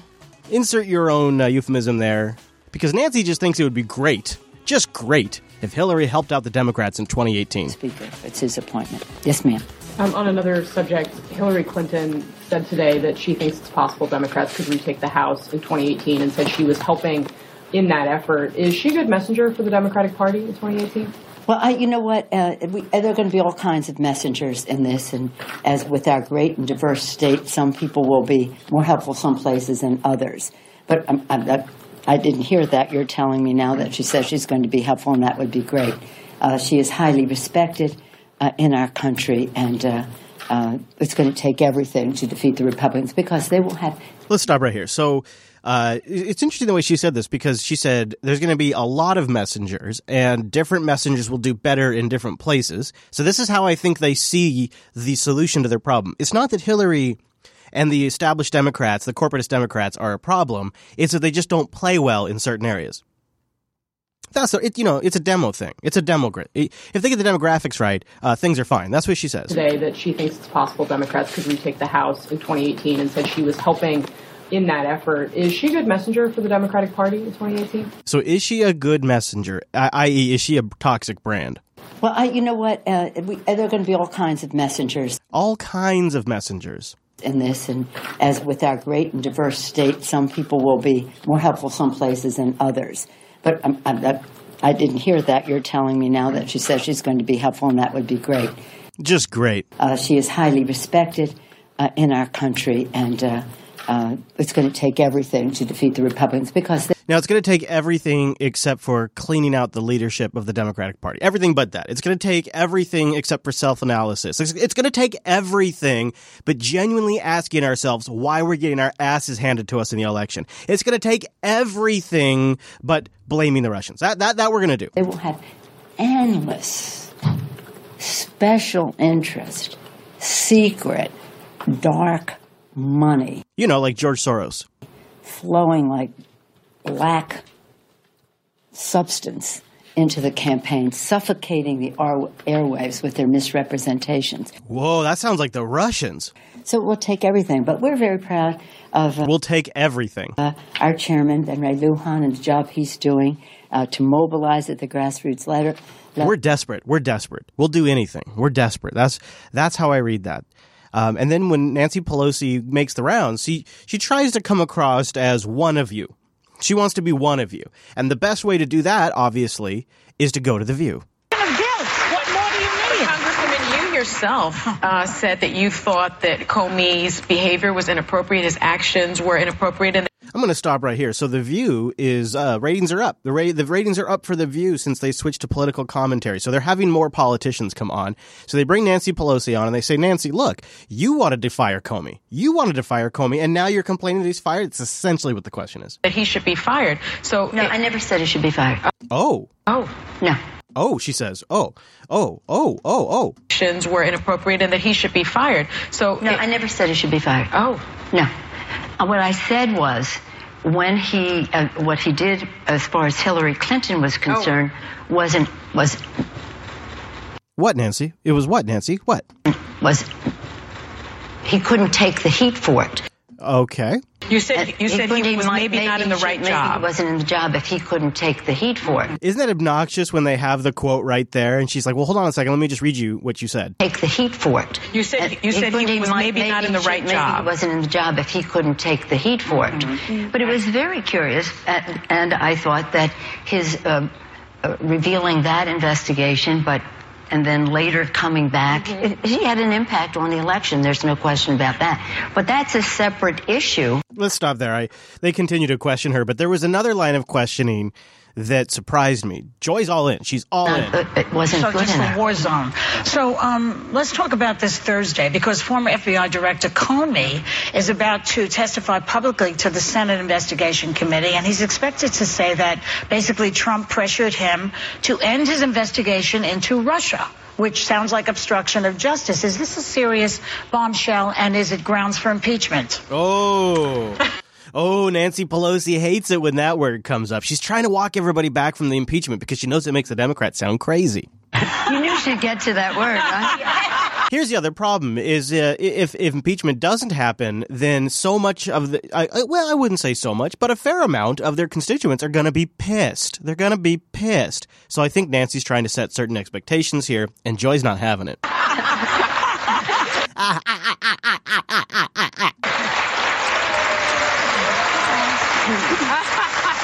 She's hopeful. Go ahead.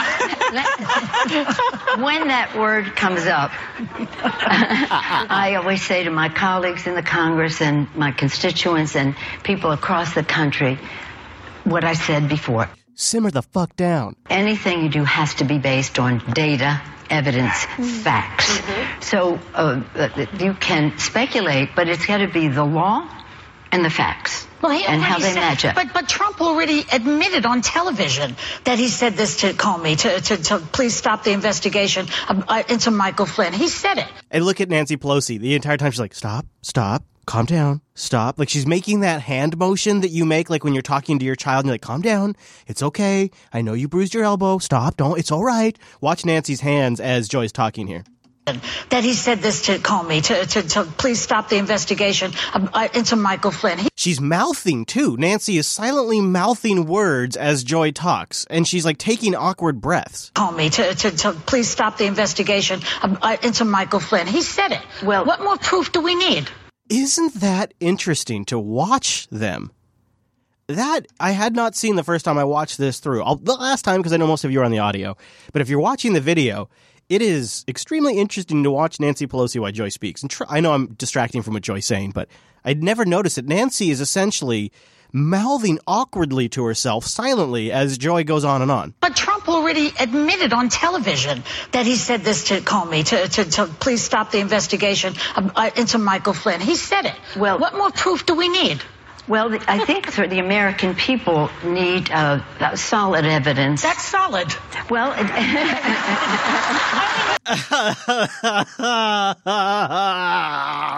that laugh, it makes me want to I want to develop a laugh like that. Listen to that. Listen to Nancy's laugh. Well, I can't do it. It's so California.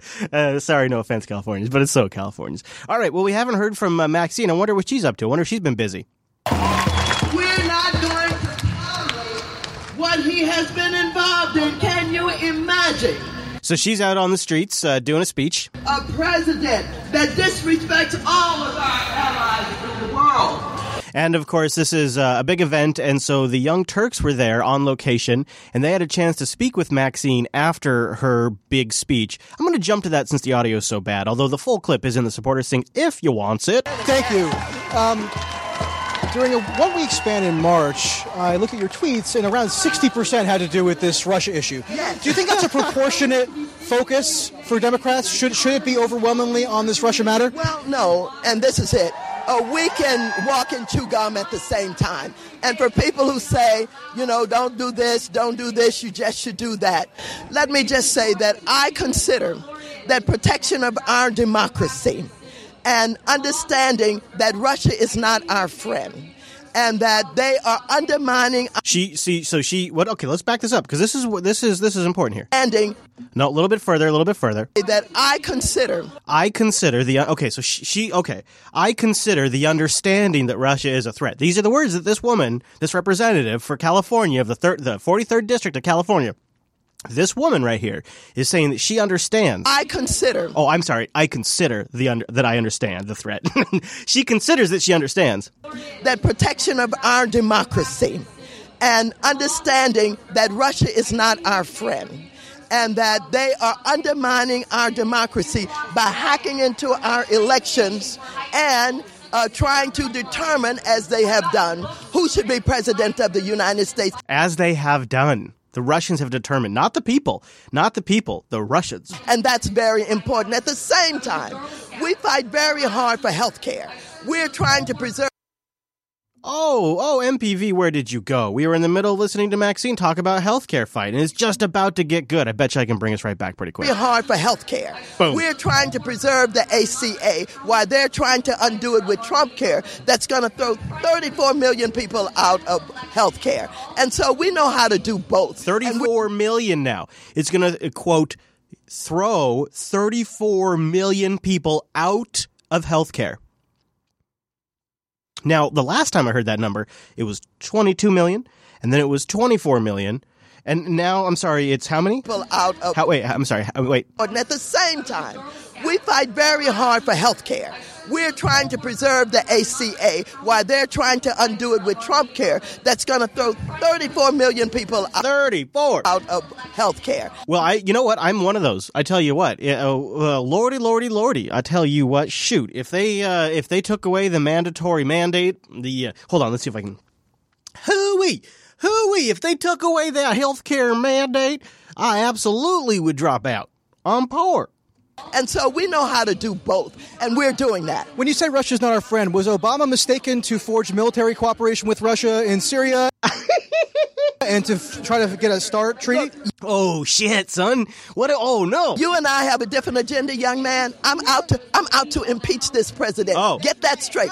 All right. I'm out to impeach the president. That's right. I'm not going to be diverted by people who are Obama haters. Do you think... And then she mic drops, guys. So she's getting yesed and yahawed by somebody who's there with her. That's right. And then she walks off. President, I'm not going to be diverted by people who are Obama haters. Do you think... Say it. Say it. Woo, there you go. There you go. Okay, there you go. Maxine Waters, she's saying it. She's there to impeach that president. She's saying it. Pelosi's also saying it. She's talking about something else. She's saying that withdrawing from the Paris Agreement dishonors God. That we had a moral responsibility to be good stewards of God's creation, and in doing so, we must pay special attention to the needs of the poor. Now, here's why this deeply offends me. It is a strategic calculation by Nancy Pelosi's office to make the Democrats more religious because they believe they didn't play well to that demo. The customer sat of the religious demo was low, and they voted for Trump. So the Democrats are interweaving religious speech into their talking points to try to position the party as the religious party again. And it's Nancy Pelosi's office, like 5-year plan or some crap like this. And this is not the first year of it. This is it's been going on now for a little while. And it's disgusting because think of how pandering that is. This woman doesn't have any faith. They're monsters. But they're using your faith to fuck with your head, to get you to think they're on your team. They're with your tribe, not those Republicans. Those Republicans say they're in your tribe, but they actually act against your interests. We are the children of God. Vote for us. And what it betrays is it betrays that the DNC and the established corporatist Democrats think you're so stupid. They think you are so dumb. They think you're so stupid that this is going to work on you. How insulting is that? That we had a moral responsibility to be good stewards of God's creation, and in doing so... I have played the clips on this show where she admits that they're going to shift the Democratic Party more religious because it plays well with the flyover states. I've played those clips. They're in the archive of this show. This woman is intentionally manipulating speech to manipulate your feelings. We must pay special attention to the needs of the poor. They think the Republicans have figured this out so well. That's why the Republicans are winning. This is what it is. They're talking to these dumb shits out there, and if you just push these dumb shits buttons, they'll vote for you. You just have to say these words, and all of a sudden you get their votes. And well, hell, we're Democrats. We'll do anything for votes, even drag the country through a bogus Russia investigation. We'll do anything for votes. We'll push your religious buttons. They saw it as an environmental justice issue as well, the evangelical community. Oh, man, this really offends me. This woman who is calculating this language, this is so offensive to me. That we had a moral responsibility to be good stewards of God's creation, and in doing so, we must pay special attention to the needs of the poor. They saw it as an environmental justice issue as well, the evangelical community. When the Pope went to the White House, he oh my God, talked about the dangers of air pollution when he was here. So you get it. Everybody's using the Paris Accord for their political gain. We're all going to die. The United States will withdraw from the Paris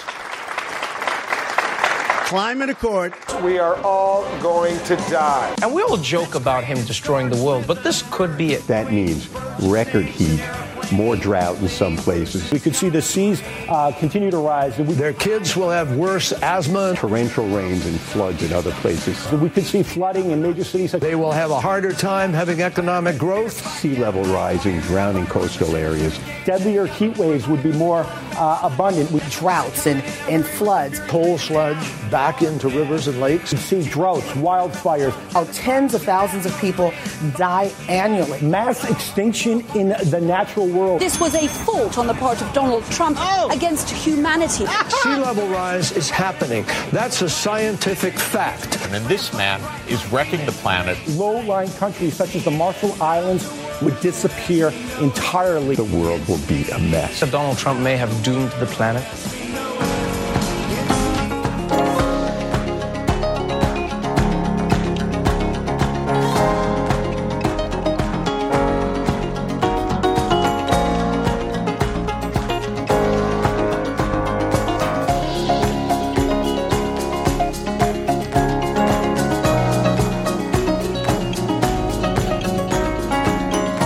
We're talking about overreactions. I want to talk about Kathy Griffin real quick. I feel like I had to put this in here because you guys would call me out if I didn't address it. Don't really think it's too much news. So I figured what we'll do is just play a couple of clips and then we'll move on. If you need a refresher, well, I envy you. Outrage across the nation. Just a warning for you, parents at home. If you have kids, this photo we're about to show is graphic. It's the Kathy Griffin thing. The comedian posting that picture right there, a bloody head resembling our president. Now CNN sponsors venues all across America. They're cutting ties with this comedian. Kathy Griffin has since apologized, but was it sincere? You be the judge. Take a look. I sincerely apologize. I am just now seeing the reaction of these images. I'm a comic. I crossed the line. I moved the line. Then I crossed it. I went way too far. The image is too disturbing. I understand how it offends people. It wasn't funny. I get it. I'm going to ask the photographer to take down the image, and I beg for your forgiveness. I went too far. I made a mistake, and I was wrong. What do you think? Did she go too far? And what should happen to her? Here to debate this is Republican strategist and Fox News contributor Lisa Booth and radio talk show host and comedian Ben Kissel. Thank you both for being here with us. Hi. Sorry. My brain tried to escape from my head there for a second. Can't do the panel. There was one moment in this whole controversy that I thought was very precious. The moment when Kathy Griffin became the victim. I don't know. I thought that's better. That's all. Tearful and defiant, comedian Kathy Griffin now says she is the victim. Absolutely. I don't think I will have a career after this. I think he, I'm going to be honest, he broke me. Oh. He broke me. Yeah. The 56-year-old speaking about the president. This is fake blood, just so you know. Just days after apologizing for this photo shoot, in which she held a bloody likeness of President Donald Trump's head.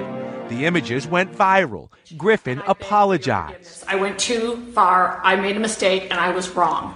But faced a wave of criticism. Her contract with CNN terminated, 5 shows canceled. And now she says a barrage of threats. This is America, and you shouldn't have to die for it.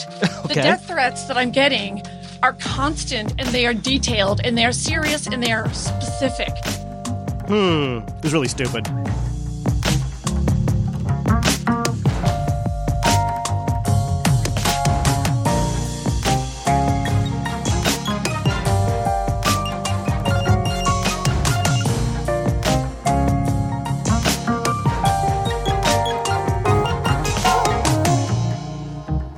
Everybody heard about, this is another story. This is a story I'd put in the same category as Kathy Griffin. Is this Trump typo tweet, Confefe or whatever it was?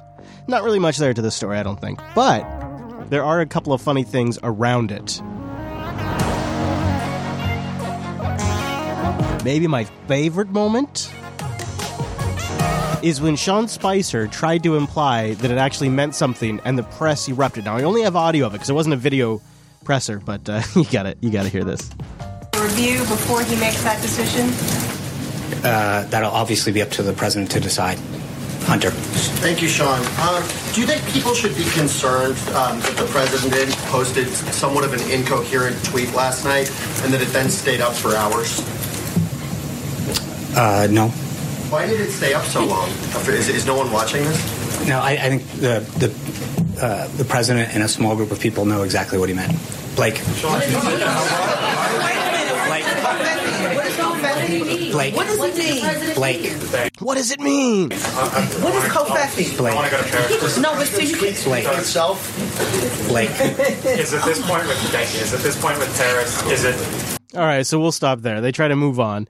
That was sort of funny, just that whole exchange. And then there was another moment recently with Spicer that was also very awkward when he was asked if, by CBS's Major Garrett, I think this was, if the president has faith, or I guess confidence, in Sessions. Which is Article 5. Last question. How would you describe the president's level of confidence in the Attorney General, Jeff Sessions? I have not had a discussion with him about that. Now, if he asked that same question about somebody else on Trump's, on somebody else's Trump, like I was trying to think maybe like a Bannon or Kushner, like I was trying to think, like, I bet you he would just say yes, wouldn't he? Wouldn't he just say, yes, he has confidence? It seems like that would be the default answer when talking about one of the president's guys. Which is Article 5. Last question. How would you describe the president's level of confidence in the Attorney General, Jeff Sessions? I have not had a discussion with him about that. Okay, last time you said that, there was a development. Last time you said that there was a development. They're digging for drama, but the reason he's asking, the context of this question, is that there was a report that they had a shouting match and that Trump's pissed at Sessions. That Sessions even offered his resignation. Trump refused it, but they're fighting.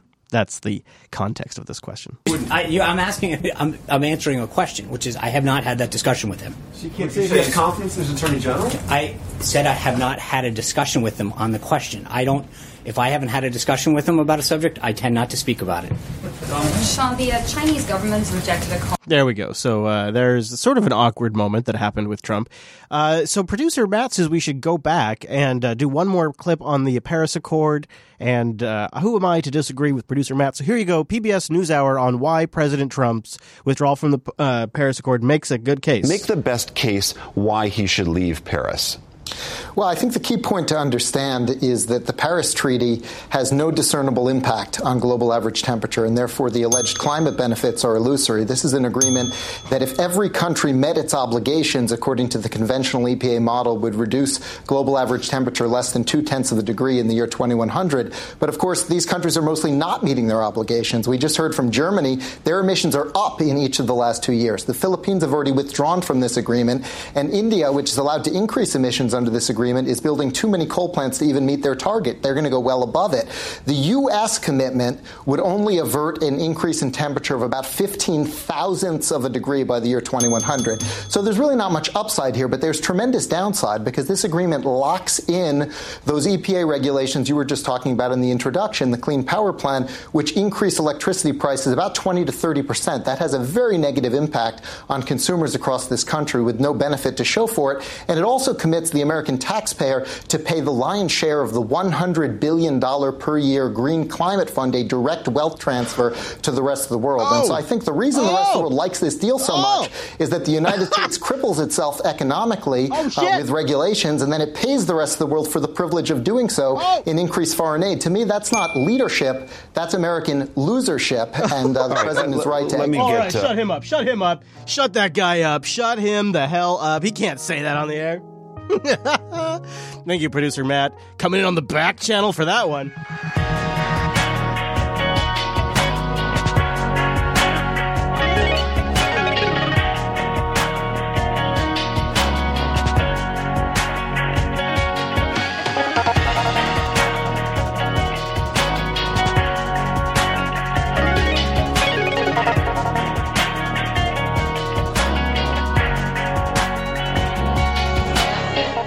more kind of serious... Actually, let's do two more kind of serious things here. I got a couple of things I want to share with you guys. There was a little bit of extra from the Putin interview that didn't fit in the main show that I thought would be worth playing here. And that was when a question came up from Megyn Kelly to Putin about protecting Assad. And if you parse what Putin says back to her, he essentially says, we're not protecting Assad, we're preventing Syria from becoming the next Libya.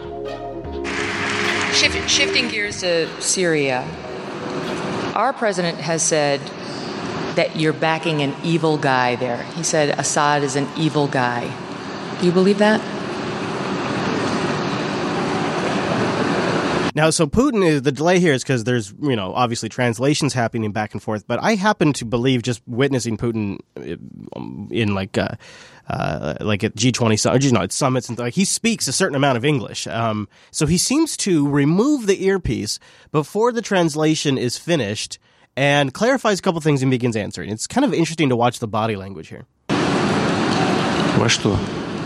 Believe in what? That Assad is an evil man? Yes. An evil guy?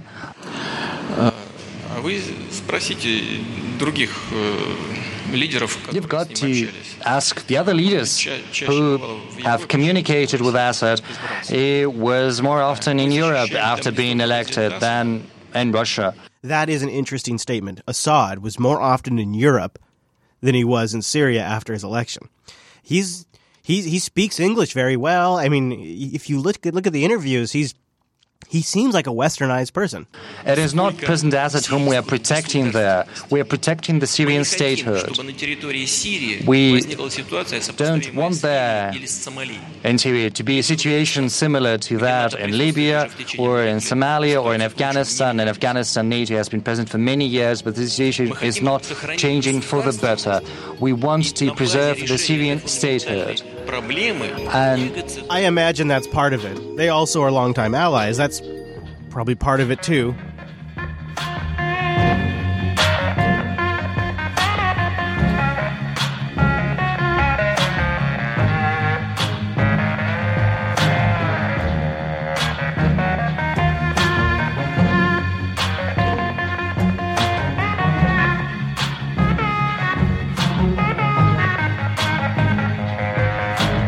We haven't played Cucker very much, Cucker Tuckerson, and I want to play this where he takes the whole Russia issue and he flips it around in a framing that I think we should start talking about it more. We need to start parsing the difference between the investigation into Michael Flynn and him working with RT and how he disclosed that, and collusion with Trump himself or the Trump campaign. These are separate things. And then, so I see those as two issues. And then as I see as a third Russia-related issue was the extent of their involvement in hacking the DNC. And then I see a fourth Russia issue with the extent of their involvement in screwing around with state voting systems like in Florida and going after the electronic voting organization. Those are separate, I think, and distinct issues and investigations. The one regarding the DNC and the Russians phishing John Podesta, weaponizing his emails, and coordinating with WikiLeaks and some sort of data intelligence to how to target and when to release those emails, that, to me, is a conspiracy theory. It is an unproven, made up, concocted conspiracy theory started by the losing presidential campaign. And I think we should all be framing it as a conspiracy theory. It is literally the theory goes that there was conspiring amongst the Trump campaign to target data, Russians, and WikiLeaks. It is literally the definition of a conspiracy. It is a conspiracy theory, and we should be talking about it as such. Fashion statement by adopting the left's trendiest new accessory, a tinfoil hat. While taking questions at a tech conference in California today, Clinton dismissed the scandal over her private email server as a non-issue of zero importance. My email account was turned into, the biggest scandal since Lord knows when. This was the biggest nothing burger ever. It was a mistake. I've said it was a mistake. And obviously, if I got to turn the clock back, I wouldn't have done it in the first place. But the way that it was used was very damaging.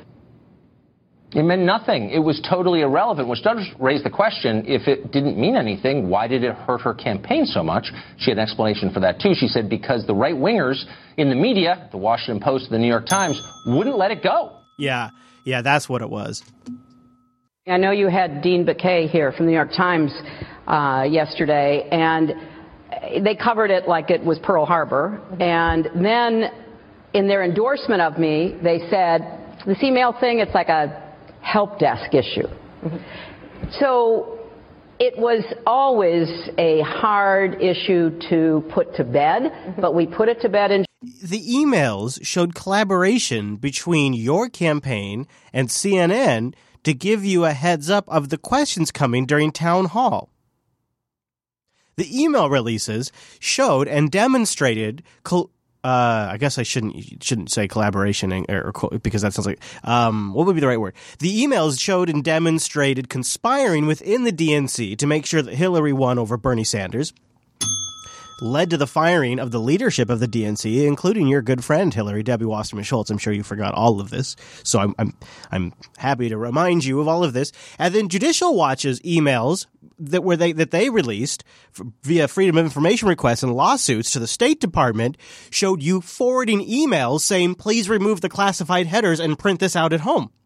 They showed emails where you talked about fooling people about it being a YouTube video. They show emails of you talking to your daughter about it not being related to a YouTube video. Hillary. These are facts. These are not made up news by bots in Bangladesh or in Afghanistan or Syria or Iran. These are the things in your inbox that were published via Judicial Watch, John Podesta's phishing, and leaking of the DNC emails via Seth Rich. These were massive scandals. July, and then it rose up again. Okay, so the New York Times is biased against Democrats. A novel defense, you say? Oh, but it got weirder from there, a lot weirder. Hillary went on to deliver a narrative so complex we could barely follow it, but we did. She explained how Donald Trump and Russia teamed up to rob her of her rightful job as president of the United States. How did they know what messages to deliver? Who told them? Who told them? Yeah. Now, this point, the reason I played this last week, and I'm playing it right now for a very important reason. I have seen a doubling down on that messaging by the media themselves, commentators, pundits, whatever they're called, panelists, it depends on the network. They're asking these questions. How did WikiLeaks, how did they know what emails to release? How did the Russians, because the Russians don't understand us in the West, how could they possibly have known which emails and where to release them for the maximum impact? You can't do that. You can't just understand the people like that. Trust me, I'm Hillary Clinton. I've been running campaigns for years. You need surveys. You need campaign staff. You need data. You need trend analysis. You need demographics. You need help from Google. You can't just intuit your way through something like this. Where does the data come from? Because I'm Hillary Clinton, and I don't understand the people. I need the data in order to make decisions. You can't just make decisions without the data. How did they know what messages to deliver? How did they know what messages to deliver? Who told them? Who told them? And Kara just go ahead and offers that up. Who told them? Go ahead, help them. And Walt, yeah. Who were they coordinating with or colluding with? Colluding with. Well, I got a theory. I got a theory on that. I'll tell you how they knew which messages to release. Because they is Julian fucking Assange, and he hates you. He hates you, and he's followed the news, and he's followed you and your horrible career, your lackluster career. He hates you, and he didn't want you to win the election. So he knew exactly what emails to release to screw you the hardest. And he scheduled them to be released in batches over a period of like 90 days. In fact, I groused about it on air that Julian Assange was being a showboat. Instead of just dumping everything, he was carefully and very timed releasing them in batches because he hates you. Because you're a horrible person and he hates you. And that's why he did it. It wasn't because the Russians were coordinating with the Trump campaign and using their massive Republican database that Mitt Romney set up using Orca. It's so convoluted, it's stupid. It's so convoluted, it is ridiculous. It's simply Julian Assange runs WikiLeaks and he hates you. It's that easy. And he knew which emails to release because it's obvious which ones are damaging. It's obvious. The emails speak for themselves. You read the emails and it's obvious which ones to release. It doesn't require a massive data network. It doesn't require collusion with the Trump campaign. It doesn't require hacking John Podesta and coordinating that to play 4D chess to know when Donald Trump gets the final general election. They can then timely release this via their WikiLeaks. That's ridiculous. Podesta was hacked before Trump won the general election. Full stop. I want to say it again. John Podesta was phished before Donald Trump won the general election. What does that tell you? There was no motive to give Trump an advantage so that way the Kremlin candidate could make it in because he wasn't the candidate yet. He wasn't the candidate yet when this went down. Your corruption is what led to this.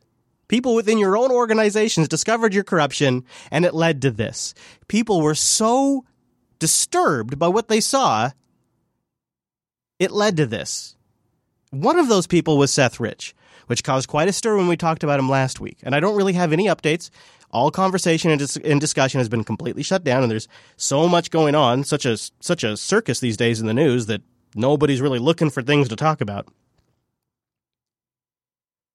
But I found a clip from a while ago, and I want to play it in this show because I have a sense it's going to be taken down soon. There are several theories as to what happened to Seth Rich, and I'm not going to sit here and tell you what happened. It may have been a robbery. I doubt it. It seems very unlikely. But Seth Rich was involved with election data, working for the DNC. He was a big Bernie supporter, also loved pandas. And I found a clip that I think shows you where Seth's mind was at. And I don't have the date. I would love it if anybody could help me find the date on this. I just found it right before the show started. And it's spooky, because we're about to hear from a man who is soon to be murdered, and he may have been on the very trail that led to his death.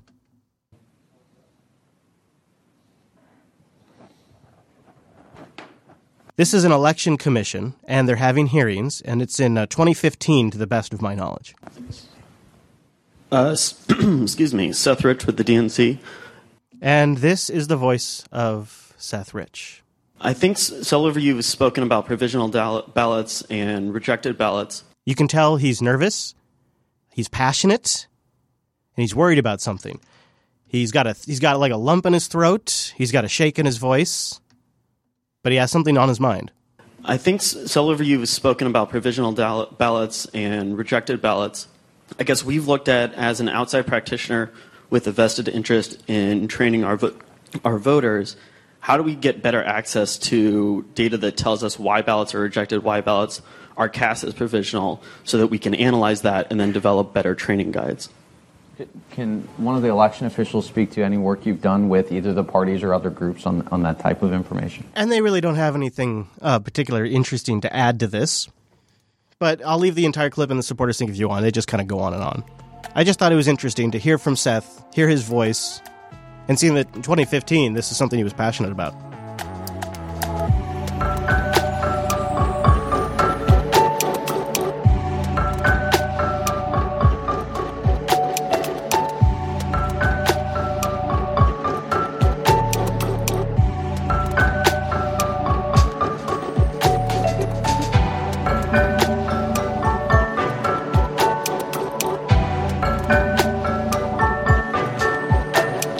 Now, this next clip I'm going to play has got Philip DeFranco demonetized. It's been pulled down several times on YouTube. It was trending for a short period before it was pulled off of the trending page. I don't find it to be that shocking of a clip, but there is some attempt to shut it up at least. And you've probably seen it because it did make the rounds. I've corrected the angle on this clip, so it's not vertically screwed like it has been in probably the version you've seen. This is CNN staging a scene before they go on the air to talk about protests. Now, I want to give you the context of this clip before I play it for you. And I do apologize, audio folks. It is inherently visual. I'll try to walk you through it, though. So this is in London where the protesters are not allowed to go. But the visuals, the optics of this particular spot are great. So CNN stages it to make it look like a lot of protesters are here when they've hand-selected the protesters and arranged them carefully. So what we have here is two officers have just walked off set, and two almost stunt-like officers have walked onto the set.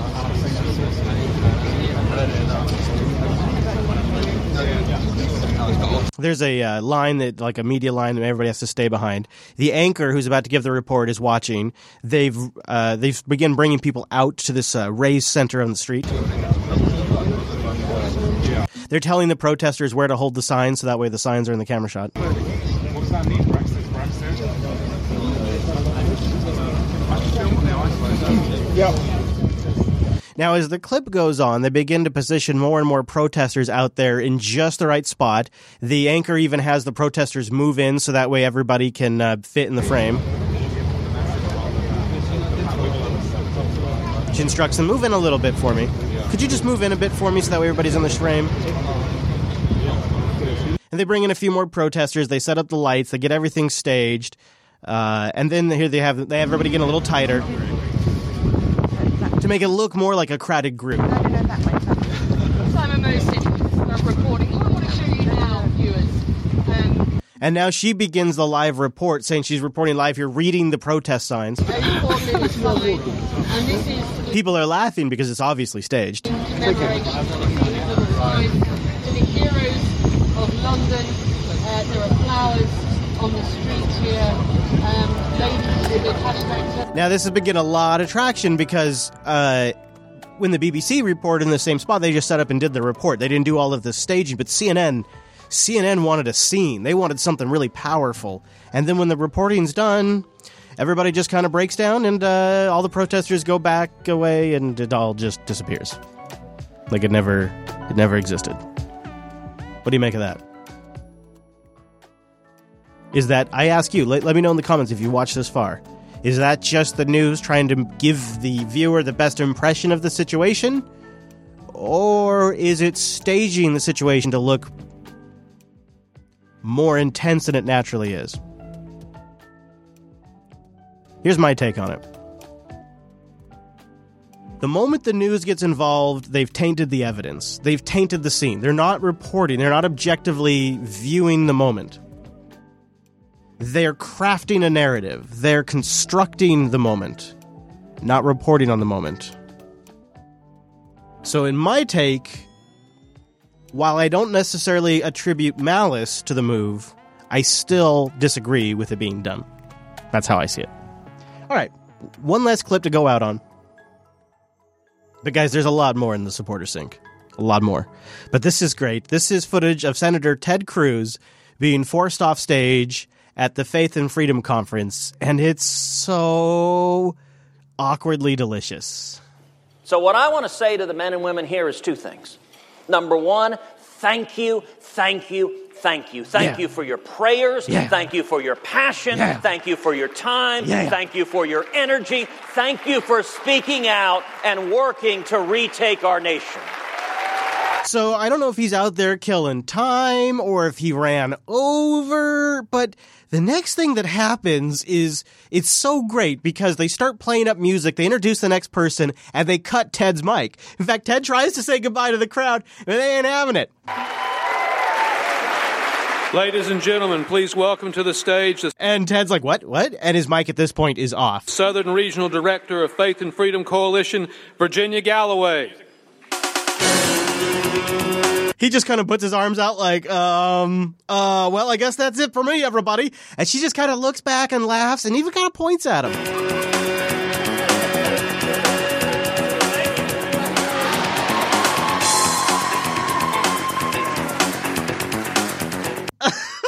So good, guys. If you have this thing, you gotta grab that clip for posterity. It's so good. He just kind of awkwardly shouts, "Thank you," and walks off the stage. I guess they needed to shut him down, or somebody's not a big Ted Cruz fan. Just for posterity, one more time. Thank you for your time. Thank you for your energy. Thank you. Thank you for speaking out and working to retake our nation.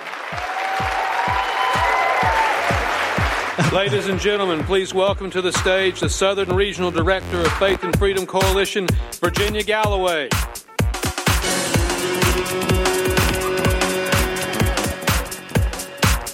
There you go. That's awkward as hell. It's so good. It's so good. What you been up to, Ted? How's it going, Ted? Have a good one, Ted. Thanks for coming. It's been a rough year for you, buddy. Oh, God, it's been a rough year for Ted. I think he's going to kill himself. It's rough, man. All right, thank you for being here. Thank you for supporting us at patreon.com/unfiltered. Unfiltered. It runs on you. I'm sorry, what? What? Don't say that? Oh, okay. Unfiltered. It's powered by you. What? Somebody else has trademarked that? Okay. Unfiltered. It's made of people. What? Can't use... Damn it, dude. All right, well, just go to patreon.com/unfiltered. Thanks for being here. I think we're going to be back at our regular Wednesday time slot next week. Peace and long life, and live long and prosper.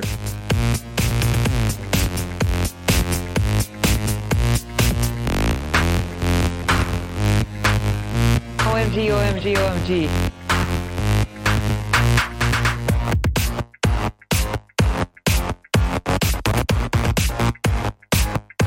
I'm not going to dignify that with an answer.